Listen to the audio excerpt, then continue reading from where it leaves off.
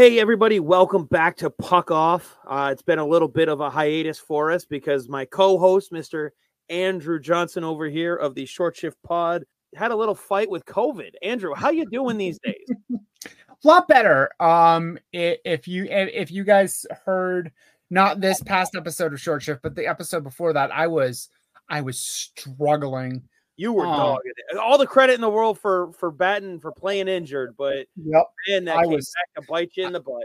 I believe the text that I got from a buddy of mine who loves the show was like, "You sounded like death on a Triscuit," and I'm like, "Okay, all right."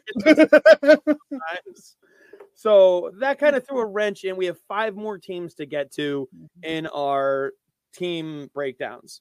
Mm-hmm. Obviously, we don't have 5 days until the regular season. If you're listening to this, you probably already heard Edmonton. That one was already in line to go out, but we weren't quite sure how things were going to unfold. So what we're doing now is in this nice long episode, you got us for a while. We're gonna finish the series. We're gonna start talking Vegas, and then we'll go Toronto, New Jersey, Carolina, Boston, and then we're gonna kind of round out the final 5, and then we'll round out. With divisions, conferences, kind of have that debate who finishes where and why.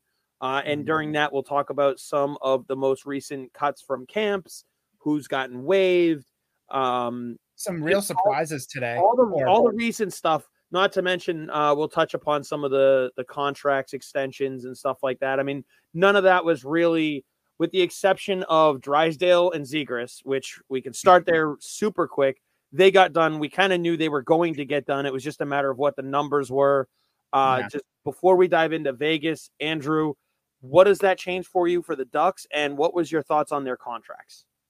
So that was a really ugly public battle, especially involving Zegras. And you can think what you want about Trevor Zegras. I think he's an overrated player who's still good.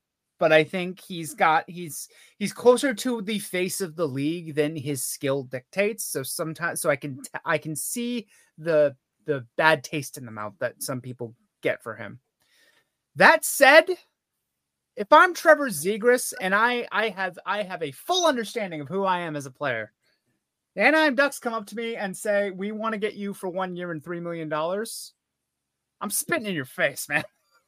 What an absolute insult that became public. And like they ended up doing like kind of a self-arbitration where they signed for 3 years, $5.75 million, which, credit to Austin Matthews. He's really kind of gumming up the works on these short-term on these shorter term deals. Oh yeah. Drysdale 3 years, 2.3 is whatever. There's another contract that hasn't happened that I kind of want to get into in a little bit, but we'll do that next. Sure. See, so the thing for me with Drysdale, I look at it and I go, "You've been hurt. This is kind of where you should be. You got to prove that's a fair deal. No, it's a fair deal. Yeah, and 100%. When you're out there, you play well. So we're rewarding you a little bit with the pay bump, but you got to show us over the next 3 years that you can actually stay healthy. Yeah. Then in 3 years, then you get your whatever the market dictates contract. And I think they'll both still be RFAs when these are done. Yes. They will be, but they'll be arbitration eligible, which, these but kids might have long memories. An arbitration deal, though, is only for 1 year, maybe 2. So, even if they do go to arbitration, I would be more worried after that part. Because if you're the team, you take them to arbitration, you take the contract, you take the pissed off player for 2 years who wants to get the next one. And hopefully by then you have some competitive team on the ice, which, with these 2 guys, you'll be better. By the way, this doesn't change anything. They're still dog shit. I was going to say, you'll be better, but you'll be the easy to pick up dog shit in the bag to throw away. Exactly. They're still dog shit, but it looks like this very first step of the rebuild, negotiations notwithstanding with Zegras, it looks like they're trying to do it right. It looks like Zellweger is going to make the opening night roster for Anaheim, which is going to be big for them. He's going to be legit. He might be better than Drysdale when it ends up. He might be better than Drysdale quicker than Drysdale, if that makes any sense. Makes sense. And they're going to figure out if Drysdale is what's his ceiling, do you think? Honestly, I haven't seen enough of him to really say for sure. I mean, he's a very, very good player at a minimum. Like, and that's like, what's his comparable, I guess? See, I think he has a very high offensive upside for a defenseman. Is it wrong to say like a PK Subban? I don't think he's as dynamic. Probably not as dynamic, but I think he can contribute more consistently. So, like, if you look at his numbers, you're going to look at it and be like, yeah, after 82 games, your numbers on paper look like PK Subban.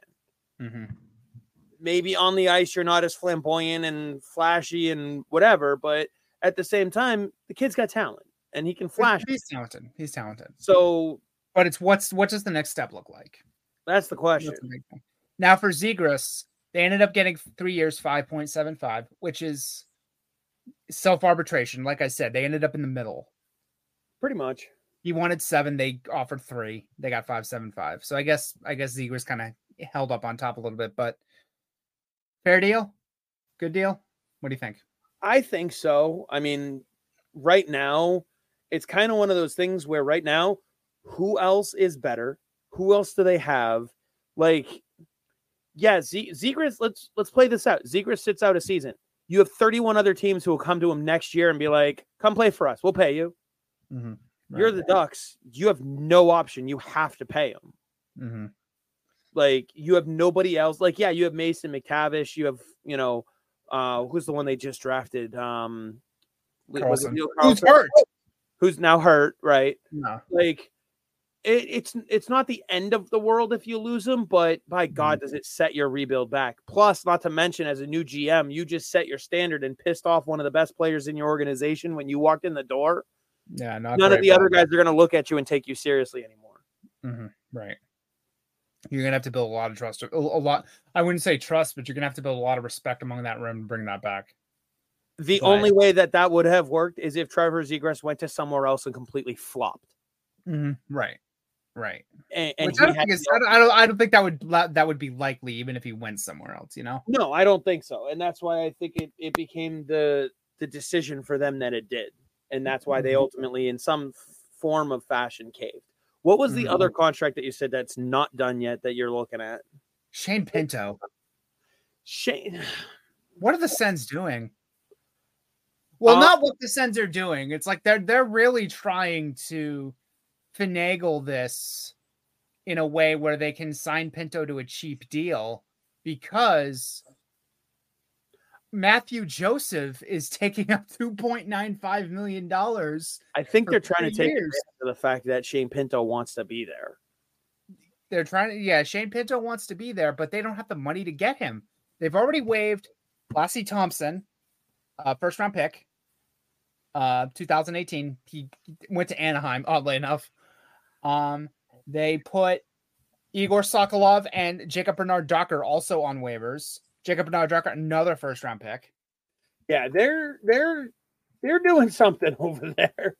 Yeah, they're doing something. But the big contract that's sort of the albatross is Matthew Joseph right now. Yeah. $2.95 million. Guess how many even strength goals he had last year in 59 games? How many? Same as you. 0. Yes. I mean, unless you count the ones that I scored in my dreams, then 0, but still. 0. I can't even score in my dreams. Yeah. But not in hockey anyway. Yeah. Anyway. But I mean, that's one though where you sit there and you're like, did you really have to sign Joseph? Did you have to sign Kubalik? Like, did you have to sign it's well, Kubalik was traded for. That was the DeBrincat deal. Yeah, I know, but still, like, who's more important, Kubalik or Shane Pinto? Like, you didn't think that far ahead. Real quick, I want to highlight this, actually, because this is a great example for people who want to bitch, piss, and moan about Don Sweeney here as Boston fans. And I know this isn't a Boston Bruins podcast, but I got to get this in here because this is what happens when you don't think ahead. This is what happens when you sit there and mash checker pieces playing chess. All right. You get a guy like Shane Pinto on the outside looking in, who's a key piece of what you're trying to do, and you can't have him. Mm-hmm. He's just out of reach on the other side of the fence, and you can touch him. Your fingertip is touching him, but you cannot grab hold. Mm-hmm. All right? So for all the people who want to bitch, piss, and moan about Sweeney, he doesn't put himself in these positions. You should be happy about that. Man, you want to talk about a general manager that has the highest highs and the lowest lows. Pierre Dorian, man. Yeah, well, I mean, in his defense, he hasn't exactly been steering a ship on calm waters. He hasn't exactly to piggyback off your metaphor. He hasn't exactly been the only one with his hands on the steering wheel. Right. Melnick also had his hands on the steering wheel, and then he died. Right. So now Dorian gets to take over the whole thing, and he has to overcorrect and overcompensate. And yeah, I get right. My point being, though, is someone there wasn't thinking ahead. Mm-hmm. And I'm sorry, but Don Sweeney covers his ass in every way he possibly can. We'll dive more into Sweeney when we get to the Bruins. Yeah. That's a few teams down the road here. But I thought the contract you were going to mention was the Steven Stamkos contract. But we'll put a pin in that one when we start talking about conferences, divisions. Julien Brisebois put his nuts on the table for that one a couple weeks ago, did he not? Oh, yeah. And Steven Stamkos came along with a knife and just went, I wanted to talk about this. The knife is centimeters away from his dick. And he's just like, keep talking. We're going to put a pin in that metaphor. So, the Vegas Golden Knights. All right. Stanley Cup champs. Let's get to the first 20-minute session here, if that. Stanley Cup champs, Vegas Golden Knights, 111 points last year. They were the 5th best team based off of points percentage, and all the tiebreakers in that regard. Where do you stand on them this year, going into the season? They're still really good. like what do you want me to say? They're still really good. Yeah. Will they defend? Yeah, that's tougher. That's a tougher one. I'm not sure. I think they win their division this year. We'll just put it out there right now. I think they end up winning their division again this year. I don't. You don't. Okay. Dissension in the ranks already. Love to see it. But we never agree. We never agree on anything. That's why we do the show. Yeah, exactly. But they're still really good. They're still the champs until proven otherwise. You know. So, one thing that we found out today is that they're going to be without Whitecloud, and I think it was Stevenson for a little while. I think they're listed as week to week or something. They're on IR right now. Right. Or no, it's Martinez and Whitecloud. That's who it was. Alec Martinez. Yeah. Martinez, I'm not sure. I'm not sure if Martinez is gonna keep being around. He's getting hurt a lot lately. One of the ones that they talk about when trade rumors come up for dumping money. Always, yep. Martinez is one because Pietrangelo is worth every bit of that money. Shea Theodore is proving to be every bit worth of his money. Braden McNabb is a steal. Nick Hague is a steal. Even Zach Whitecloud at 2.75 is a steal. Yeah. Like, he's a hefty defenseman. Now, here's where I see, as good as the defense is, I see them getting hurt a lot this year. We've also learned that the Stanley Cup hangover is real. As far as when you get there, like, yes, Tampa won it back-to-back, but let's look at the last few teams that have. Colorado came out the next year and was not the same team. Hurt a lot.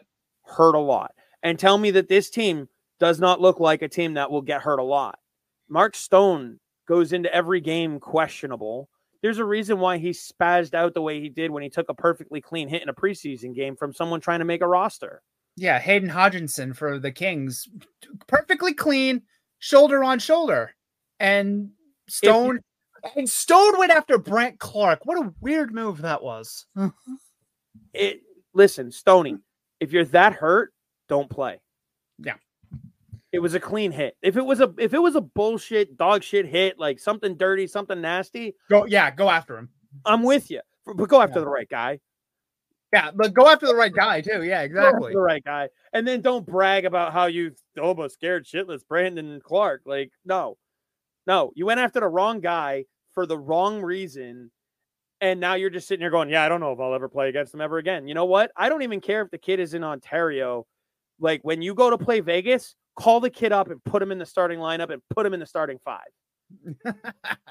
even if he plays 6 minutes that night, put him in.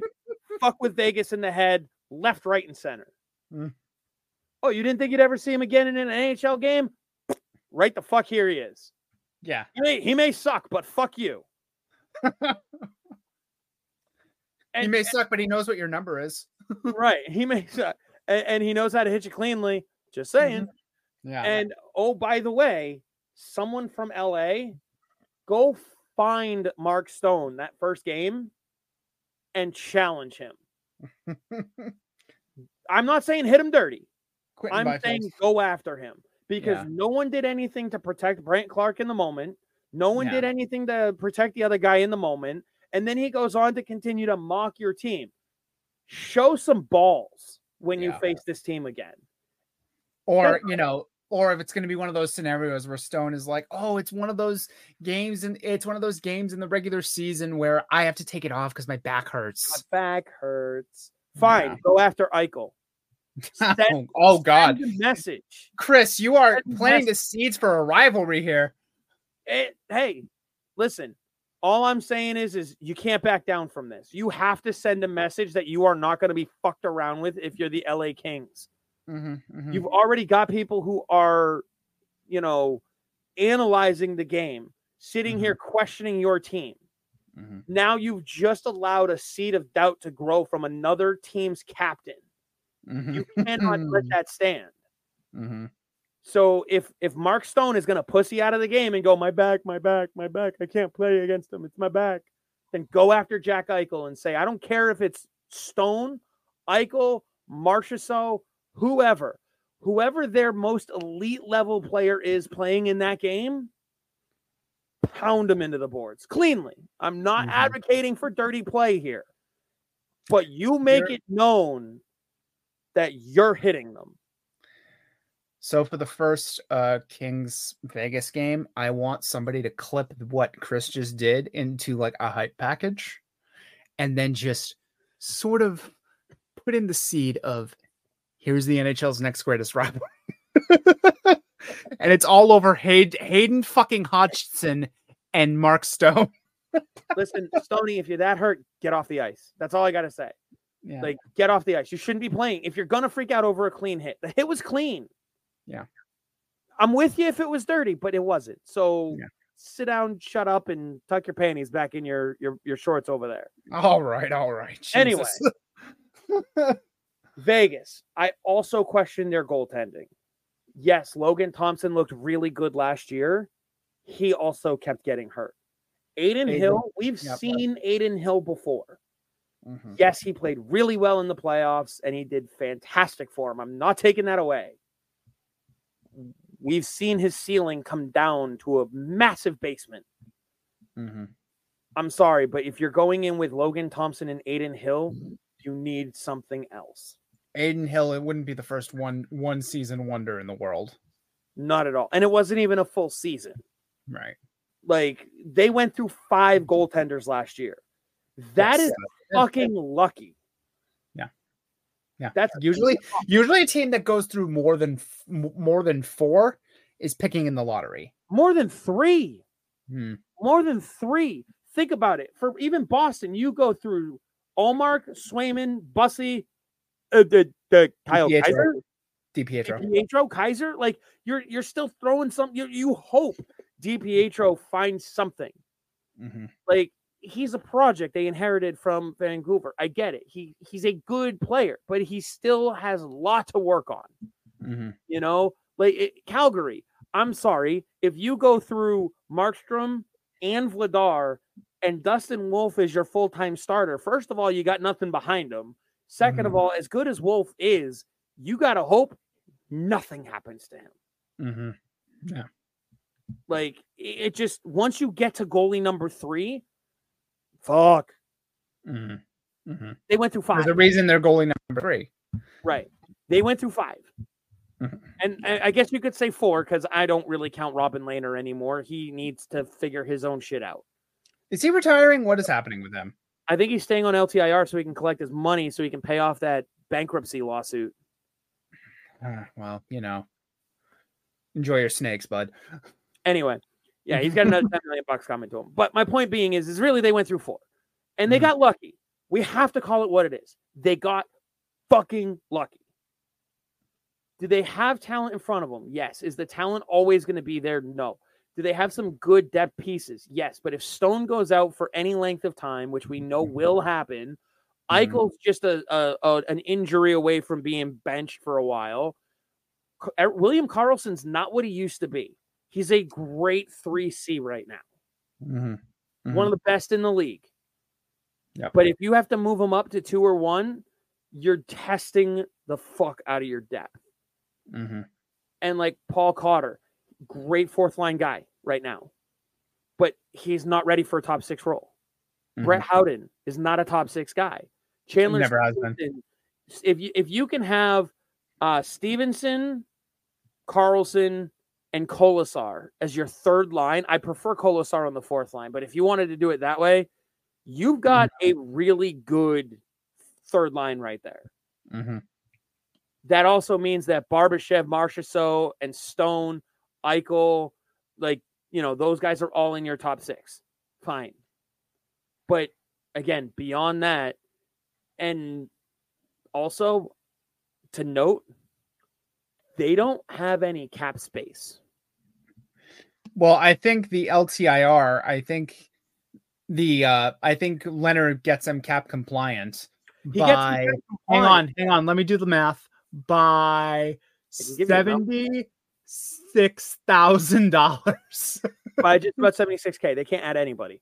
Yep. And because they're in LTIR, they can't even accumulate cap money for the trade deadline. So anybody goes down, they can't go out and get help because chances are that person has to come back onto the roster. Now, if someone gets a season-ending injury, well, great. Now they can go out and spend that money again. But if you look at that, okay, so if it's Jack Eichel, are they going to go out and spend what it takes to get another $10 million top line center? No, they don't have the pieces to go and acquire that. They may have $10 million that they can spend, but they can't spend it on anything that will help them. Stone goes out 9-5. Well, guess what? The league's already investigated this. He's going to have to come back this year. You're going to have to remain cap compliant without him. William Karlsson, 5-9. He's replaceable, sure. But again, we're talking about what assets do you have? You have draft picks and really not much else. And then you're going to start mortgaging your future as well. Marchessault goes down. Well, he's at the end of his contract anyway. I just, there's something about Vegas that I sit here and I go, 1, I don't think they're going to win their division because other teams are too good. 2, I see them getting hurt. Maybe not all at once, but just their depth is going to be tested. I think they'll still be good because honestly, Sharks suck.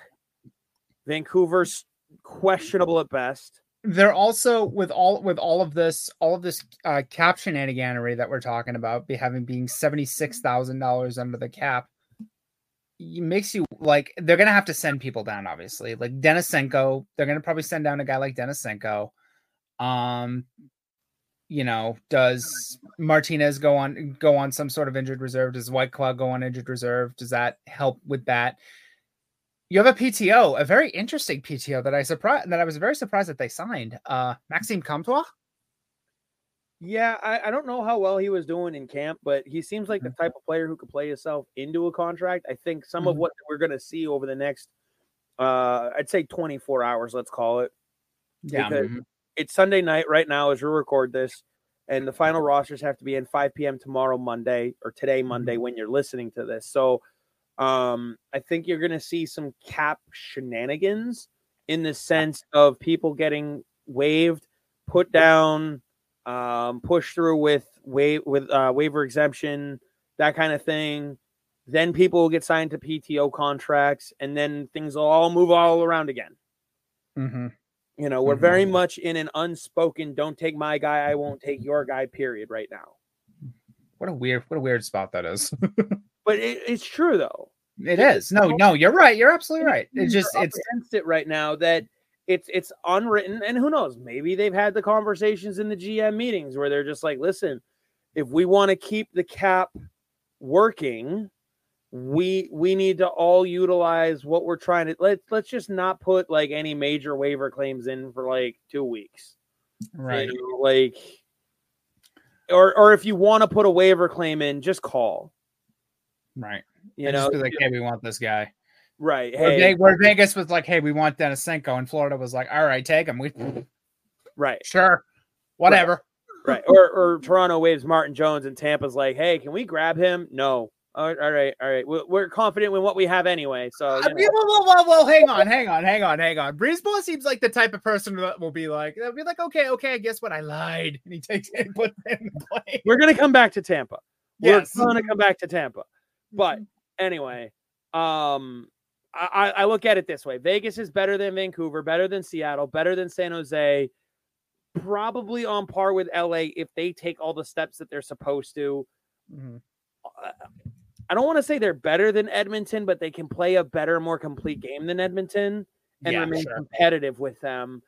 Calgary, I think they're better than, but it's not as wide of a distance as how much better than they are than Anaheim. So, I can very easily see Vegas in that 2-3 spot. Okay. I'm not saying they're going to miss the playoffs. I just think it's not going to be – I think it's going to be a laborious season for them. Pacific's weird. It's very, very weird. Yeah, because there are like every team you can make an argument for except Anaheim and San Jose. Every other team you can make a decent argument for to make a move. And since people have already heard the Edmonton episode by now, maybe, and the next team we're going to get into, Toronto, I have the same argument for both of them. Mm-hmm. They can outscore their problems. Mm-hmm. And so both of them have the ability to take their division because of that. Because a team like Vegas looks at it and goes, don't care if we win the division. As long as we're 1, 2, or 3, we get in, we get a home round, and then anything can happen. Right. We need to be prepared for that anything can happen stage. Right. So Vegas, I look at as a team that can go 2 rounds, maybe 3 into the playoffs, depending on who those opponents are, simply because they're not fighting for the division title, but they're not going to say no to it. Mm-hmm. Yeah. That's not their ultimate goal. Right. But same thing with Toronto. And hey, transition, next team up would be Toronto. I think that's the first team we didn't end with a puck off. Yeah. If you don't like how we did that, you can puck off. There it is. There we go. That's where I'll edit it when I release them as individuals. How's that? This is going to be one long episode, but we'll release them as individuals. So if you just want to hear your one team, you don't have to listen to us yap on about everybody else. But Toronto, this one's going to be nice and short, I think, because fuck the Leafs. Fuck the Leafs, but they've already got some interesting things going on here. Let's let you start with that. Mm-hmm. They waived Martin Jones today. The savior has fallen on the sword. Well, no, we were right. He was a savior. We just didn't know it was going to be for Tampa. Jesus. There's no way they don't, right? We'll come back to that. We're gonna put we're putting pins in a lot of things right now. Mm-hmm. Just because we'll go ADD transition from one thing to another, never finish this shit. So for the sake of our listeners, I want to try and get this done. Okay. So Toronto, playoff team, yes, correct. Is that where you're at with them? Okay. Yeah. I mean, yeah. Come on. Strengths: scoring goals, speed. Weaknesses: defense and goaltending. Still, not much has been solved from that. Big acquisitions: Domi, Bertuzzi. And Ryan Reeves. 3 years. That was the shocking part. That for me is what made me sit there and go, really? You gave him 3 fucking years? For 1.35 a year. It's not even the 1.35. It's the 3 years. You're taking him up till he's almost 40. Yeah. Like, what are you doing? Honestly, like they should have. Oh no, I can't say they should have thrown that money at Milan Lucic because Milan would never have signed there. But you get my point. Yeah. Other interesting acquisitions. Trading Sam Lafferty for a 5th-round draft pick to Vancouver. They needed to free up some cap space a little bit, so they had some wiggle room in there. So I'm not surprised. I mean, Lafferty was probably one of the players that they actually could get rid of in a way that other teams would take them.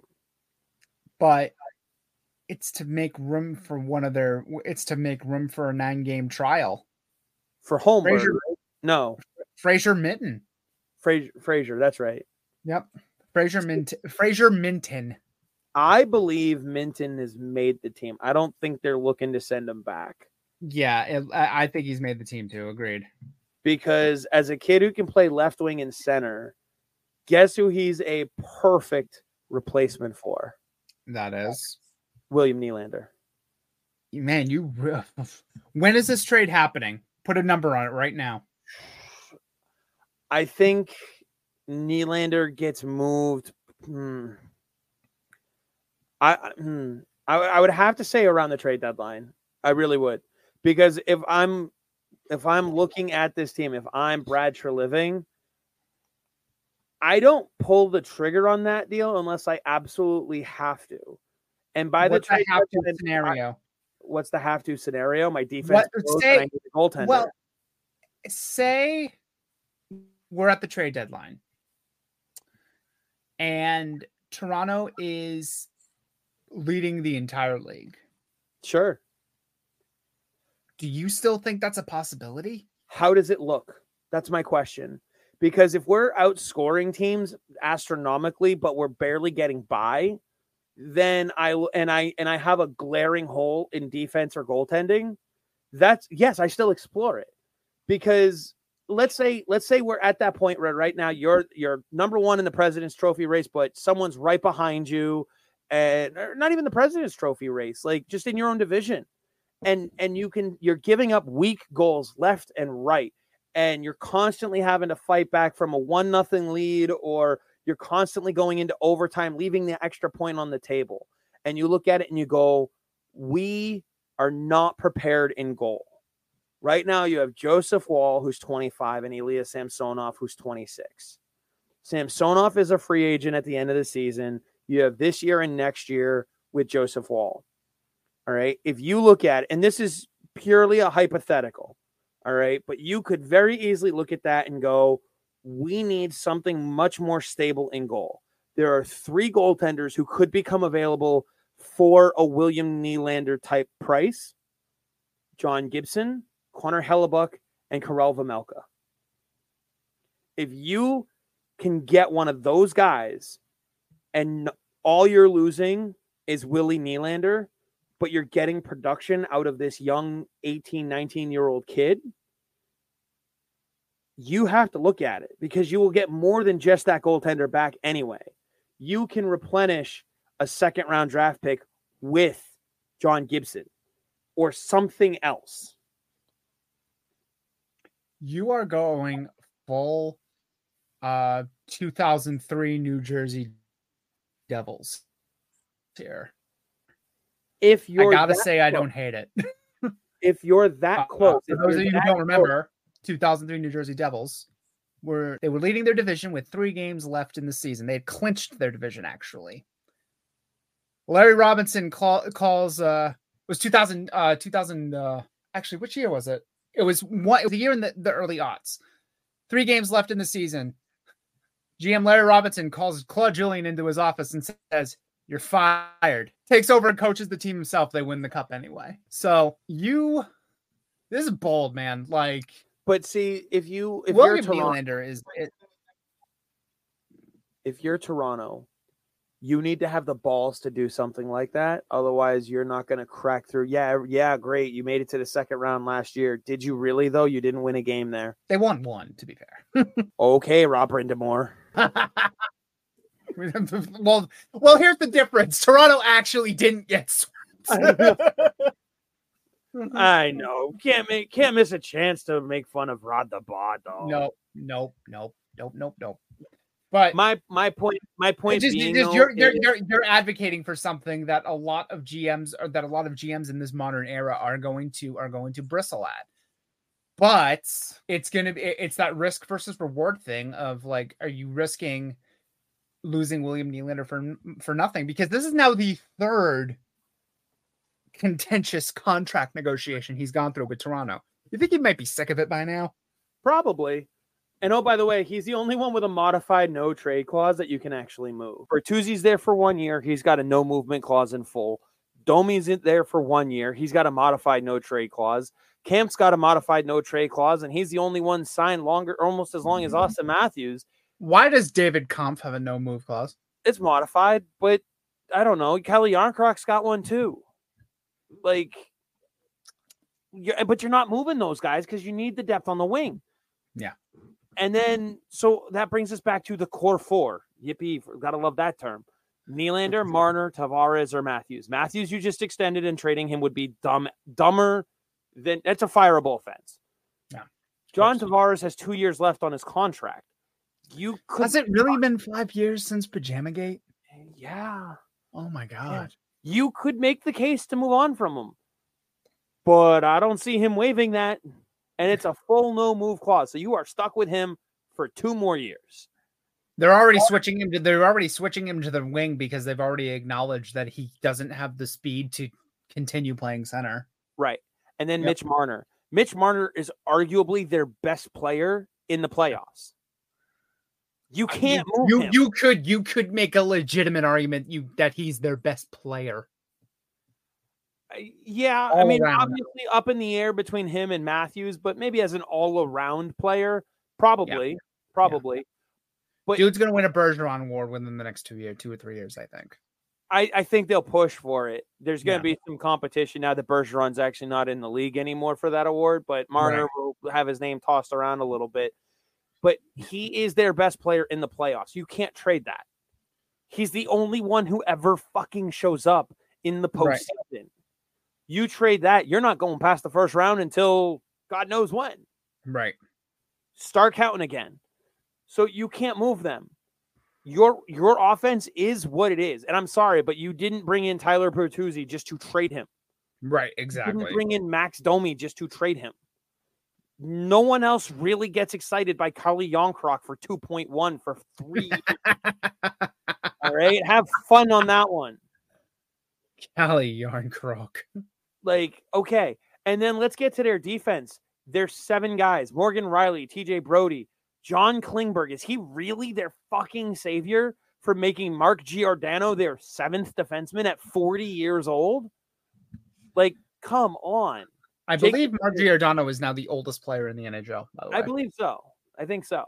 Mm-hmm. He's making $800,000 for the next year. He is their 7th defenseman. Mm-hmm. I'm sorry. I'm not scared. You know who might be their top pair to begin this season? Klingberg and Brody? Klingberg and Rielly and Klingberg. Rielly and Klingberg, yeah, that could work. But here's the thing. Also Morgan Rielly, TJ Brody, John Klingberg, Jake McCabe all also have some form of a no trade, no movement clause. Did Brad Treliving walk in, look at the contracts, and go, the last team that had this many no move or no trade clauses were the Peter Chiarelli Boston Bruins. So at some point they're going to miss the playoffs with all of this. All this. And then their goaltenders are still Ilya Samsonov and Joseph Woll because poor Martin Jones just got waived. So what Brad Treliving did was he came in and he said, here is the strength of your team. I'm going to make it just a little bit stronger. Here is the weakness of your team. I'm going to do almost nothing there. And here's another weakness of your team. I'm going to add Martin Jones. just to remove him later. Well, I mean, was it damning? Was it damning for Jones or praising for Wall that he won the backup job? Yes. Oh, great. I mean, I guess you're hoping Nicholas Robertson can come back from injured reserve and do something for you. And clock's got to be running out on that kid. He's 22, though. But he's 22, but does it not feel like he's been around forever? Yes. But here's the thing. If you Toronto, had to remind me that he was 22. Yeah, right. If you're Toronto and you give up on the kid, someone else is going to snag him right up. Mm-hmm. Easily. Right. And I'm sorry, but you need the help because you need to move on from somebody. Right. So this is going to be very interesting because they need to make a move that they can't make. Yeah. Yeah, that's a good point. They need to make a move, but they're unable to make. Right, because it takes 2 to tango. In this case, it'll take 3 to tango. Mm-hmm. Now, my argument with Edmonton, and it was almost my argument with this. I've done too much thinking on it. I'm rolling it back on these guys. They can outscore their problems, but I'm not sure it's going to take home the division for them. Mm-hmm. So you think Toronto doesn't come out of the Atlantic, come out of the top spot of the Atlantic? I see them probably number 2.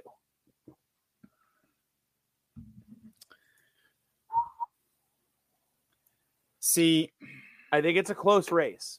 Obviously, Boston's not running away with it the way they did last year. Right.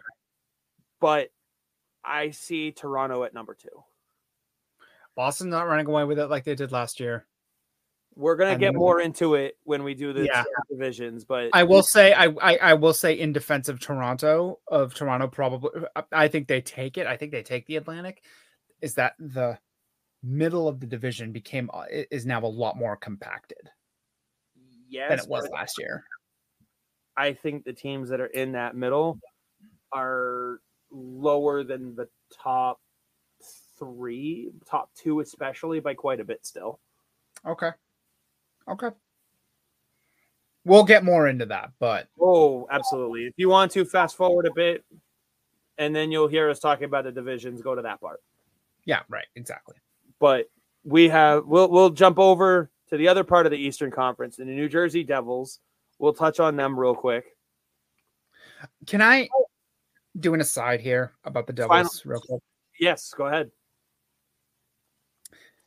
They are becoming the most annoying team. Them or their fans? Yes. Okay. Just making by extension. They posted an Instagram yesterday saying, "Thank you to the New York Islanders for helping us become the only undefeated team this preseason." Fuck you. It's the goddamn preseason, guys. Come on. Fuck off. Like they have a very young team, which is attracting a very young fan base. And I think that's feeding into that. Yes. So true, bestie, etc. You know what I mean? Yes. That has nothing to do with the team itself. I saw that last night and my brain factory reset. Yeah. And I was like, is it really? Just say that you won. Yeah. Do you think we're going to get any Fire Lindy chance this year? No. But do you think they're going to regret not do you think Lindy is the guy for a team this young? Long term. It worked out last year. Last year was a success. I would say last year was a success, even considering the ending. I would say for now, yes. Because yeah. Mm-hmm. Well, because the beginning of the year last year didn't start the way they wanted it to. The team said we are sticking with Lindy, and the players bought in, and it worked. They have now seen this young team. The younger players are very much a "what have you done for me lately" thought process. Well, lately they listened to Lindy Ruff all the way to, what was it, the second round of the playoffs? Yep. So he's proven, and you have a lot of the same guys back. I think they've gotten better because some of where they were weak last year, they brought guys in. That Curtis top six Lazar is legit, man. But look at the bottom six now, though. Curtis Lazar, Thomas Nosek, Dawson Mercer. Like, Dawson Mercer's on your third line. I know. That's deep. That is depth.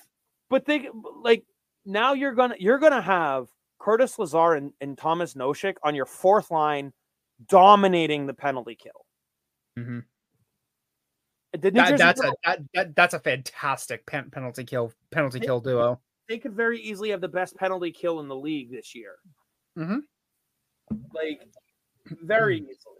Your third line could be, if it shakes out like this, Palat, Holla, Mercer. Like, stop. Yeah. No, Dawson Mercer could center Erik Haula on the left and Andre Palat on the right.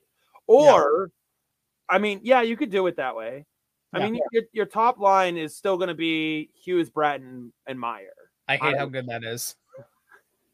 And then your second line could be Nico Hischier, Andre Palat, and Tyler Toffoli.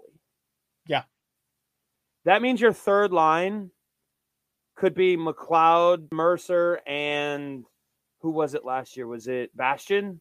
Nathan Bastian, yeah. Which would leave your fourth line Curtis Lazar on the right, Thomas Nosek in the middle, Erik Haula on the left. Could be it too. Haula can play up and down. So oh yeah, and he can play center, he can play wing. Like he was a perfect acquisition for them a year and a half ago, and now they brought in Nosek and Lazar to add to that depth. And oh, by the way, Nosek has been in the playoffs before. Toffoli's been in the playoffs before. Like Toffoli's won a cup, has he not? I'm pretty sure he was on one of those Kings teams, right? Yeah. Yeah. And oh, by the way, they're adding Luke Hughes to the defense full time. If he takes a step, that's going to be fucking massive for them. And I don't want to say I hate to say it, but like, and Akira Schmid is a year older. Like, let's not forget, Akira Schmid is only 23 years old. So like, Vanacek is enough to get him through the regular season and do well. Schmid is the guy for the playoffs. Do you platoon them until then? I would. No. I would. I think Vanacek may get 60% of the starts just so you can keep Schmid more ready for the playoffs. And Vanacek, it's one of those things where it's like you go into it, like the Panthers did last year. Vanacek is the starter. As soon as he falters, you go to Schmid. Lyon was the starter. As soon as he faltered, you go to Bobrovsky. Yeah. That's how they have to approach it. But at the same time, though, they've been linked to Connor Hellebuck for months. At some point, I think if the Jets just come out putrid, which is a distinct possibility, that trade's got to happen at some point, right? I would think so. I think Schmid would be going the other way. You don't think Vanacek would be, just to make the numbers work? Maybe. But I mean, let's not forget, this team has cap space. They have almost $2 million in cap space right now. If that deal happens in a month and a half, that cap space number could be closer to 3. Because as of right now, they're projected to have almost 8.5 at the trade deadline. So they can accumulate more before they pull the trigger on that deal. Maybe that's what they're waiting for. You know, because you could do Schmid and a conditional pick for Hellebuck. But this team, I think, okay. So I think say this trade happens in this universe. It's completely contingent on what your favorite GM wants to do with his next move. Does he want to remain competitive while understanding that he wants to get younger around the edges? Or does he finally drop sack and blow it up? I don't think the move happens, at least for Hellebuck. Mm-hmm. Because I think Winnipeg can't get out of their own way. They just can't. I think what'll end up happening, I think Schmid takes a step during the season. Vanacek plays pretty well. The team in front of them, they also, let's not forget, they are ignorant, if you will, to what a President's Trophy feels like. So for them, well, tell me their top six doesn't have the potential to help carry them to a President's Trophy. Mm-hmm. I think what you could see from them is a division title and probably another 2 or 3 round exit in the playoffs. Mm-hmm. Because of their youth. They will. It's a process. It's a process. They'll take the next step in the process this year. They are still learning how to win. Mm-hmm. Yeah. This is a team that I look at and I go, they very well could win the President's Trophy. Because if you look at some of these other teams, this is a team that has very few weaknesses, except maybe their age. Their age and their strength very quickly. Their age and their goaltending. And that's why I think Lindy Ruff is a good coach for them, because even though they're young, they've bought into him. Mm-hmm. And if the team management doesn't give up on Ruff, neither will they. Mm-hmm. Again, for me, their biggest weakness is goaltending. If you look at some of these other teams, though, that we're talking about, Boston, Carolina, Toronto, Vegas, Edmonton, Colorado, they're all much older teams that sit there and go, I don't give a fuck about the President's Trophy. Mm-hmm. I want the cup. Yeah, nor should they, really. Right. And so I look at New Jersey and I go, I don't want to say they care about the President's Trophy, but they're the President's Trophy might be that step. You know what I mean? Might be that step that they need to take. It's the step that they need to take, but it's also Boston's had one. I'm pretty sure Carolina has had one. Like, Vegas, didn't they get damn near close to one? Like Colorado, they've been close to one. But you know what they all also have? Boston has a player with a cup on that team. Carolina has a coach who's won a cup for that team. Mm-hmm. Now, Toronto hasn't done shit, but Vegas, they just won a cup. Colorado just they literally yeah, exactly. Edmonton's going through it right now. Mm-hmm.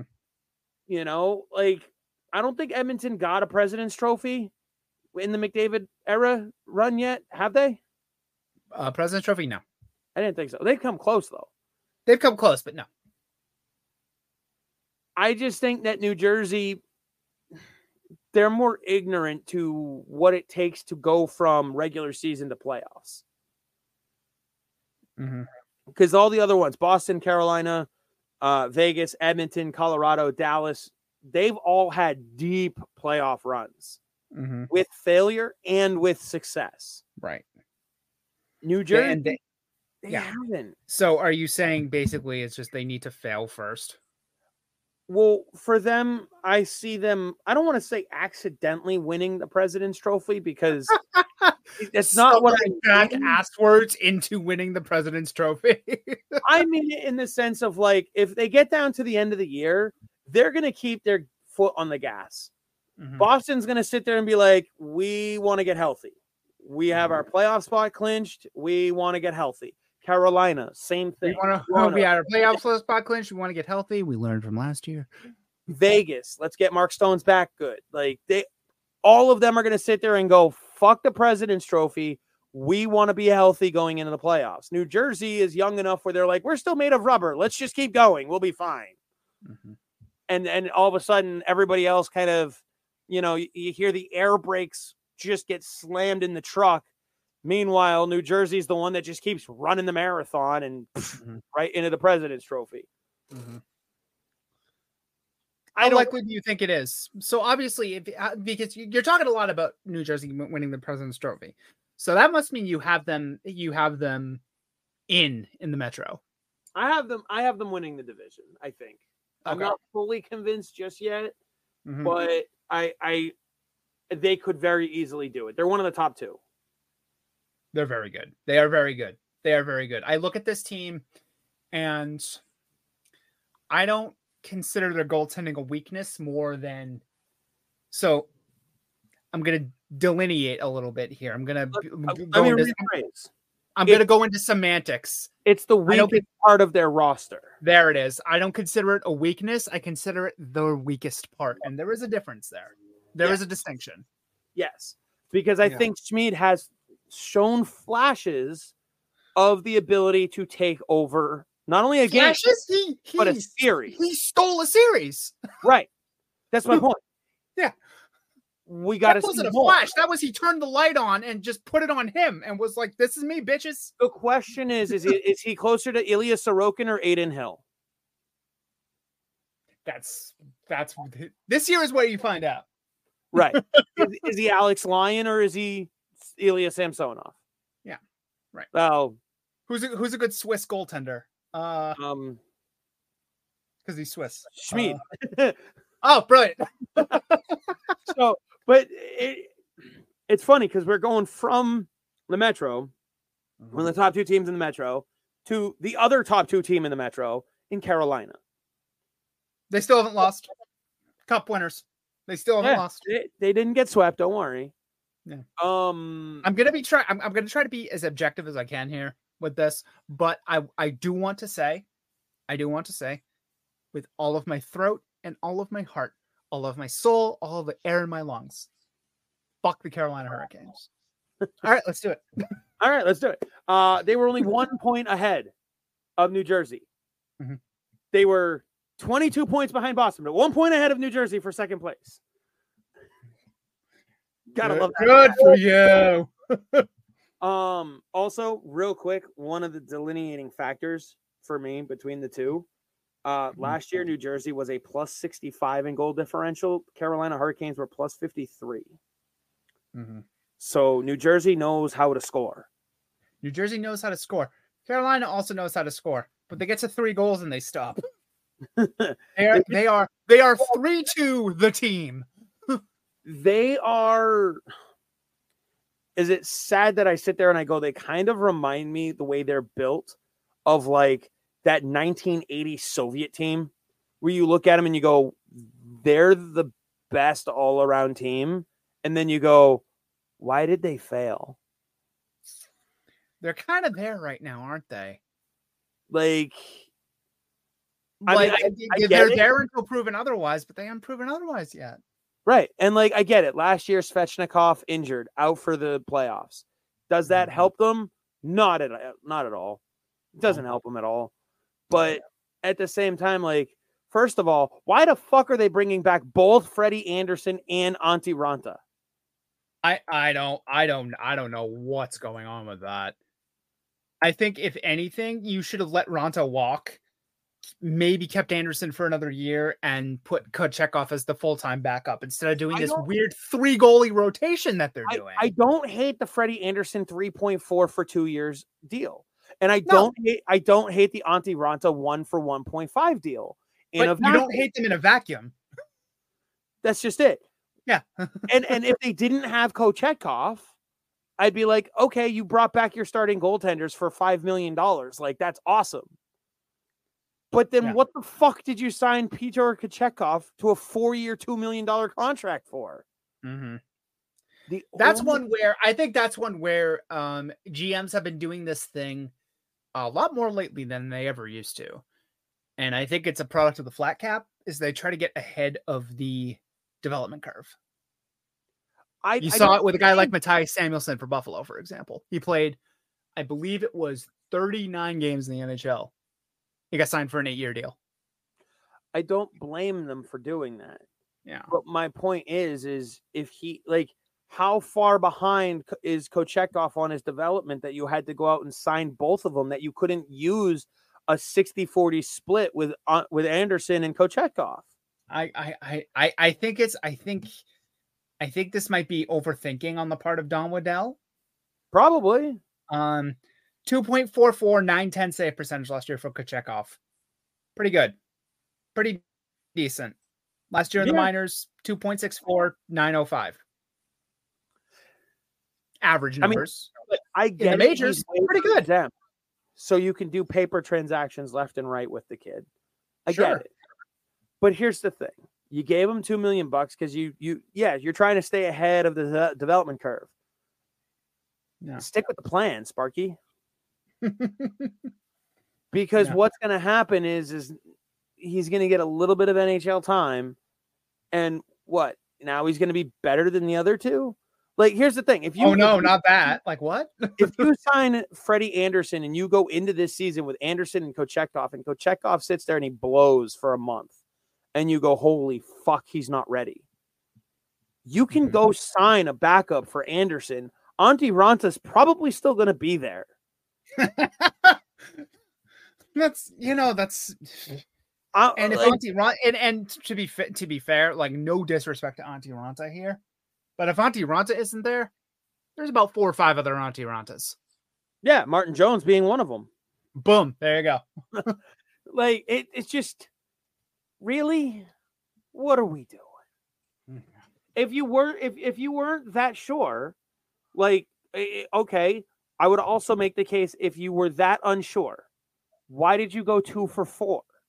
Why not 2 by 1.25? Yeah. Why did you go for 4 years? Walker, and what that did was walked him right into UFA. Right. Yeah. What a dumbass move to do. Anyway, also dumbass move to do. You brought in Tony DeAngelo. Again. Is it wrong for me to sit there and go, I think it's going to work this time? I mean, think about this. Their left side is Dmitry Orlov, Jacob Slavin, Brady. Is it Shea? Brady Shea. Yeah. With Caleb Jones' ability to play on the left side. Now the right side, you have Brett Burns, Brett Pesce, Tony DeAngelo. That is, like, you're putting Tony that is, DeAngelo. You know what that is? That's 7 very good players, but no one really great. I don't know. Jacob Slavin is pretty fucking good. Jacob Slavin is, if the Norris was still best defensive defenseman, he'd probably win it every year. He'd be in the conversation for sure. Because I think your top pairing is going to be Slavin and Burns. And then you'll have Brady Shea, or actually Dmitry Orlov. Yeah, there you go. You're not going to pay $7.75 million to have Dmitry Orlov on the third pair. Yeah, no. You'd put him on I'd put him on the second pair only because he's behind Jacob Slavin, who's your alternate captain. Mm. And then I think you could pair Dmitry Orlov with Caleb Jones and be okay. Mm-hmm. Because then you pair Tony DeAngelo with Brady Shea in an almost irrelevant third pairing role, and you kind of keep him in the dark. Because all you have to do is sit there and go, listen, you're playing third pairing minutes. We can easily replace you with Jalen Chatfield. Shut the fuck up.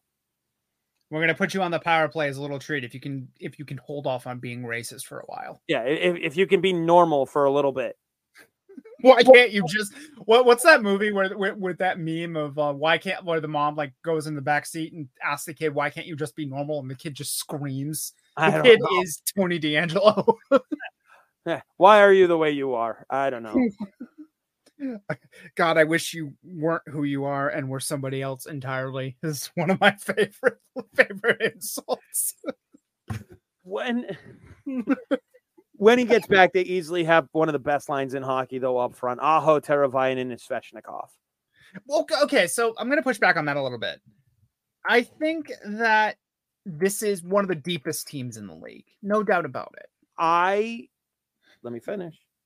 I think it's one of the best lines in hockey, but I also think they should be broken up. Because of that depth? Because of the depth.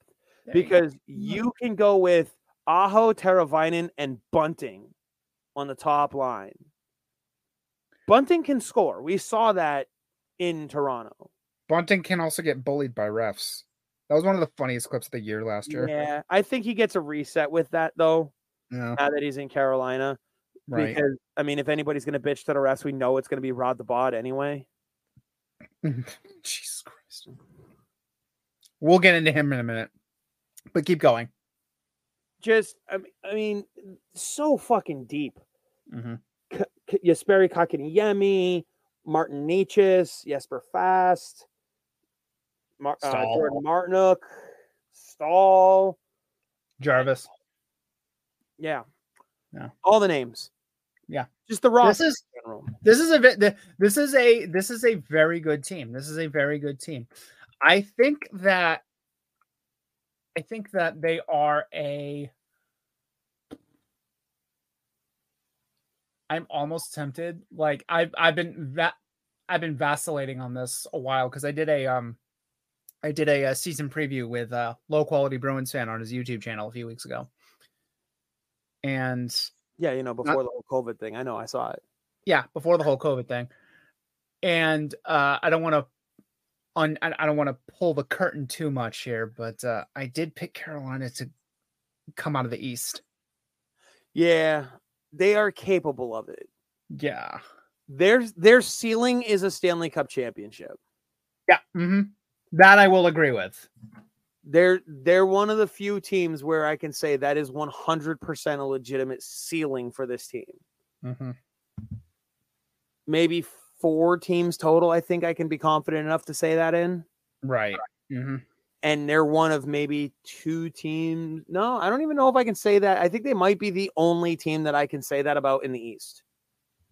Confidently. Yeah. Because the other 3 I would put up there would be Dallas, Colorado, Edmonton. Mm-hmm. I got Dallas in Colorado. Where their ceiling is truly a Stanley Cup championship.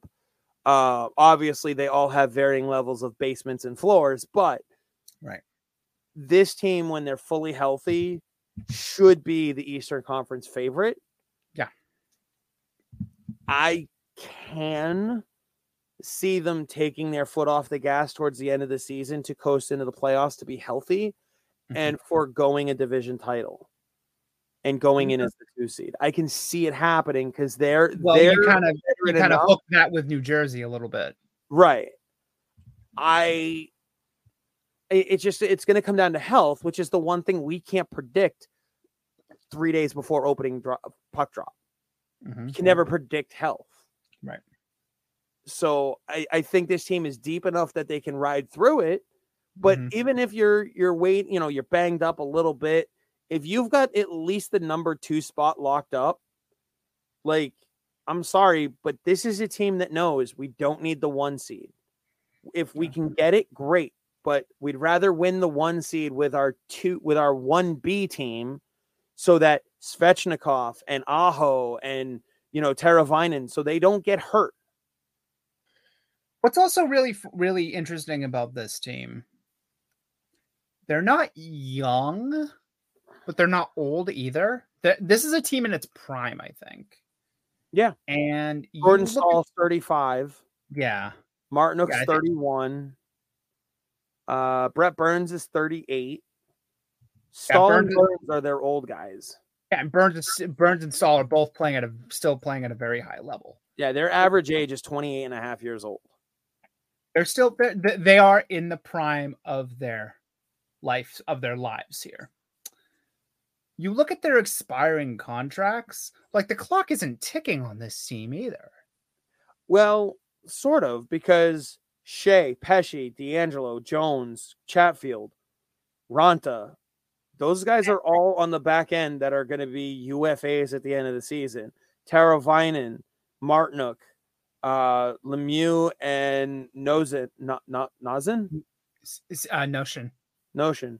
Mm-hmm. All UFAs on the front end. Seth Jarvis, Jack Drury, and Kotkaniemi. Not Kotkaniemi. I was going to say Kotkaniemi is there until the universe blows up. Necas. They're all going to be restricted free agents. So they have 13 players coming off the books. But it doesn't. But here's the thing: it doesn't feel like that. This is like this is the be all end all because they have one of the deepest prospect pools in the league too. I hate this team so much, and part of it is because they're kind of, you can kind of see that they're kind of shittily run. Their owner isn't the greatest guy in the world, but millionaires hardly ever are. But there's on the hockey side of it, strictly hockey side of it, they seem to be just so well run. Their prospect pool is deep, even with this team being as close as they are to a cup right now. But I do have one question about them. What's that? Rod Brind'Amour. Is he the guy? Players love playing for him. Guess what his record is in total games? Guess what his record is in the You're gonna have to tell me. I don't have it pulled up. In the conference finals. In games. Oh, in the conference finals? Yeah, in games. Total games. Not How many total games has he been in the conference finals? 12. Oh God, he's got to be 1-12. He's 0-12. Wow. So, but he hasn't been swept. But he hasn't been swept. He's 0-12 in the Eastern Conference Finals as a head coach. Are we, if you are a Carolina fan, which if you are, I'm sorry about your accident of birth. But if you are a Carolina fan. Accidental birth or accident at birth? Accident of birth. But if you are a Carolina fan, are you looking at Rod Brind'Amour and going, are you the guy to lead us here? We have the team. We have the team that can win a cup. I think nobody can objectively look at this team, even me, who hates this team, can actively look at this team and go, this team isn't a cup contender. They are absolutely a cup contender. They're one of the top cup contenders. Yeah. Is Brind'Amour the guy to lead them? I think this is the year we find out. Like for sure. I would think so. Because if he's not going to do it this year, where they're at one of their peaks as far as combination of prospects, like and health, because Teravainen's coming back. Is it Teravainen? No, Svechnikov is coming back. Teravainen's in the last year of his contract. You have the assets to go out and get whatever you need at the deadline. Like, if you find you have a weak spot, you can address it. Mm-hmm. So if you don't make any moves at the deadline, that means you have said that you have everything that you need in-house. Right. Which means if you fail, it's on, yes, the players, if they don't execute, but at a certain point, their lack of execution, if they're not prepared for games, falls on the coach. I'm going to give you a scenario. You are Don Waddell. The Carolina Hurricanes have just been eliminated from their fourth straight Eastern Conference final. I'll even throw this tidbit in there. They didn't get swept. They lost 4-2. You're calling Rod Brind'Amour in for a meeting. What are you telling him? Considering all the history here. Well, here's the thing. Right now, Rod Brind'Amour's in the last year of his contract. Exactly. So are you extending him, or are you saying thanks for your service? If you said it's a conference final. Yeah. Say they make the conference final again, but they lose again for the fourth time in his tenure. And you are the general manager. It's a cop-out answer, but I got to see how it looks. And here's why. Because last year we shit all over Rod Brind'Amour for sitting here going, oh, well, we weren't really swept if you watch the games. Like, it's a bounce here, a bounce there. Well, I have a thing about having my head pissed on and being told it's raining. Like, fuck off. Right. Right. I sit there and I have a conversation with them and I go, you can't have press conferences like that. You can't treat the media like they're stupid. You can't treat the fan base like they're stupid. That's treating them like they're stupid. Like, don't do that. Right. As it stands right now, not with the information provided, I'm looking for a new head coach. Mm-hmm. Because of those things. Right. if it's a 4-2 series, like you said, and a Yeah. couple bounces didn't go our way, 2 games we lost in overtime, fluke things, double overtime, whatever it is, if he comes out with the same bullshit attitude, bye-bye. If he comes out and he says, we weren't good enough, this is where we failed, this is where we need to get better, then I sit there and I go, let's talk about a 2-year extension. Because he is so close. We're going to do 2 years because I want you to build off of these last couple years. This is also a team that has spent the last few years learning how to win. So I don't want to give up right away. But if the coach is a dumbass about it and is just not intellectually there enough to admit that you lost 4 straight games, he's either bullshitting himself or he's trying to bullshit everyone else. Either way, I don't want shit floating around my locker room. He's got to go. Okay. I think that's a fair answer. It's predicated on how he carries himself. 100%. Okay. 100%. Because the other thing too, though, is you got to remember his relationship with the organization. You can't just outright fire him. Right. You're not going to outright fire him. You're just going to say we're not going to retain you. But that's my point. Is you can't do it during the regular season. You can't do it during the playoffs. If that's how it plays out, then you sit there and you say, "Listen, we are going to pitch this as a mutual parting of ways. That way, you retain your integrity. We don't sign you to a contract and nothing blows up, and we can downplay this separation for your benefit." Because if Carolina comes out and fires him, right? What shockwaves does that send to coaching in general? That's a big backlash. Brenda Moore has gotten you this far. You firing him doesn't look good for you, but it doesn't look any better for him. That's the point. That's why it has to become a mutual parting of ways. It's a complicated situation because of like if this was a team saying New Jersey's scenario, I wouldn't think twice about it. But it would be the 4th time they've made the conference finals, and they're 0-4, and to put a finer point on it, in this scenario, they're 2-16 in the games. Like at what point do you just look at what's around and go, I don't know if this is the guy to lead us, but he hasn't led us, and it feels like he's hit the glass ceiling of his capability. He's almost struck out twice. Yeah. Why are we not taking the bat away from him? Right, exactly. When you only get maybe one more at bat. Yeah, right. So Carolina was the last team before we get to our Boston Bruins. I want to dive into the Bruins, but not too far. Because as I said, this isn't a Bruins pod, but there's a lot to unpack with the Bruins. Yeah, there is. We've got to put it in perspective. Everybody, there wasn't a single person who was saying this team was going to set records last year for best team performances. There were people who were saying they were going to miss the playoffs last year. People were saying they were going to miss the playoffs, and that their number one goal was to tread water until Brad Marchand, Matt Grzelcyk, and Charlie McAvoy came back from major injuries.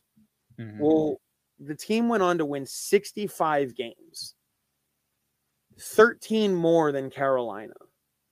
13 more. They had 22 points above Carolina in standings. That's a massive difference.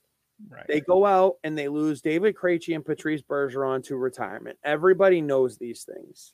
Right. They trade Taylor Hall for minimal return. The biggest return they got in that was cap space. Fine. Also their 7th defenseman now. That's about it. Don Sweeney made moves to fill holes on the roster with that Taylor Hall money. Didn't bring back any of the guys they traded for at the deadline, which pissed off a lot of people. you've said it before countless times, and I try to credit you every time I use the quote. Worse does not mean suck. Mm-hmm. They're not going to be a 65-win team again. Let me be clear about that. I think you can agree with that. Yeah. Mm-hmm. If this team drops 13 games in the standings, it puts them at Carolina, 52 wins, well over 100 points, and still one of the top 5 teams in the league. Mm-hmm. In the league. I want to reemphasize that. Yeah. One of the top 5 teams in the league. All right. I know they lost a lot, but they've also gained more than we want to give them credit for. Mm-hmm. And what we've seen from some of their youth in development camp and through the preseason, this team's not going anywhere. This team still has a ceiling of winning the division. Now before we get into this, I'm gonna just say he said their ceiling is that they're winning the division, not that they're winning the division. Just to be clear. Okay. Just so you don't get people jumping down your throat on that. Because if you dare to say, hey, this team's probably still gonna be pretty good, you'd be like, you get anger. Andrew? Like what? Well, yo. They can start jumping. The Boston Bruins are winning the division. Oh, Chris, you're a braver man than I. Let me explain to you why. Okay. Let me ask you this. Who's their biggest competition in the division? Toronto. What team have they been able to beat over and over and over and over again? Toronto. Huh. I think it's a law of averages thing at some point, but point taken. Right. Toronto's strength is scoring goals. Boston's strength is preventing goals. Mm-hmm. So if you can stop them from doing the thing that they're good at, your weakness of scoring goals is better than their weakness of stopping them. Mm-hmm. They can easily beat out Toronto. I'm not worried about Toronto. Mm-hmm. Like, what I'm worried about, you mentioned the mushy middle. Yep. I'm worried about how the mushy middle brings them back down in their 13-game leeway to still be one of the best teams in the league. Mm-hmm. Because, well, before we get into the division too much, thoughts on the Bruins, their roster construction.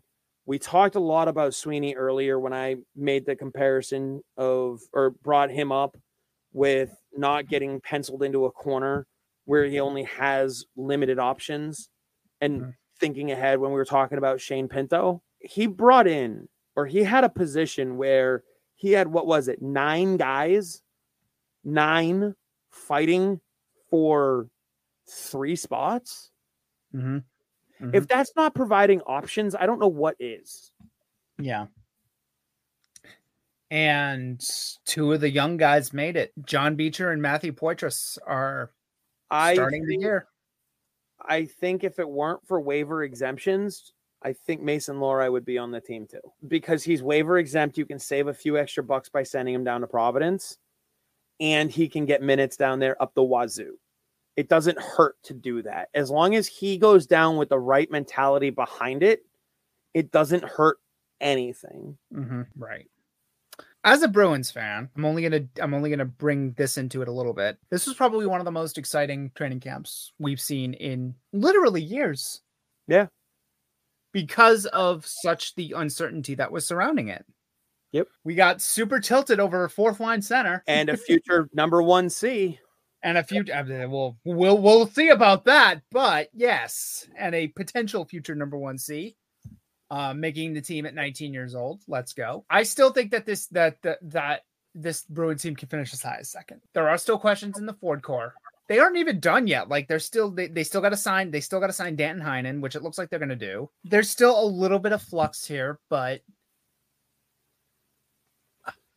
I like this team. I like what they did. I like how they filled the roster. I like how they didn't go balls deep in Todd.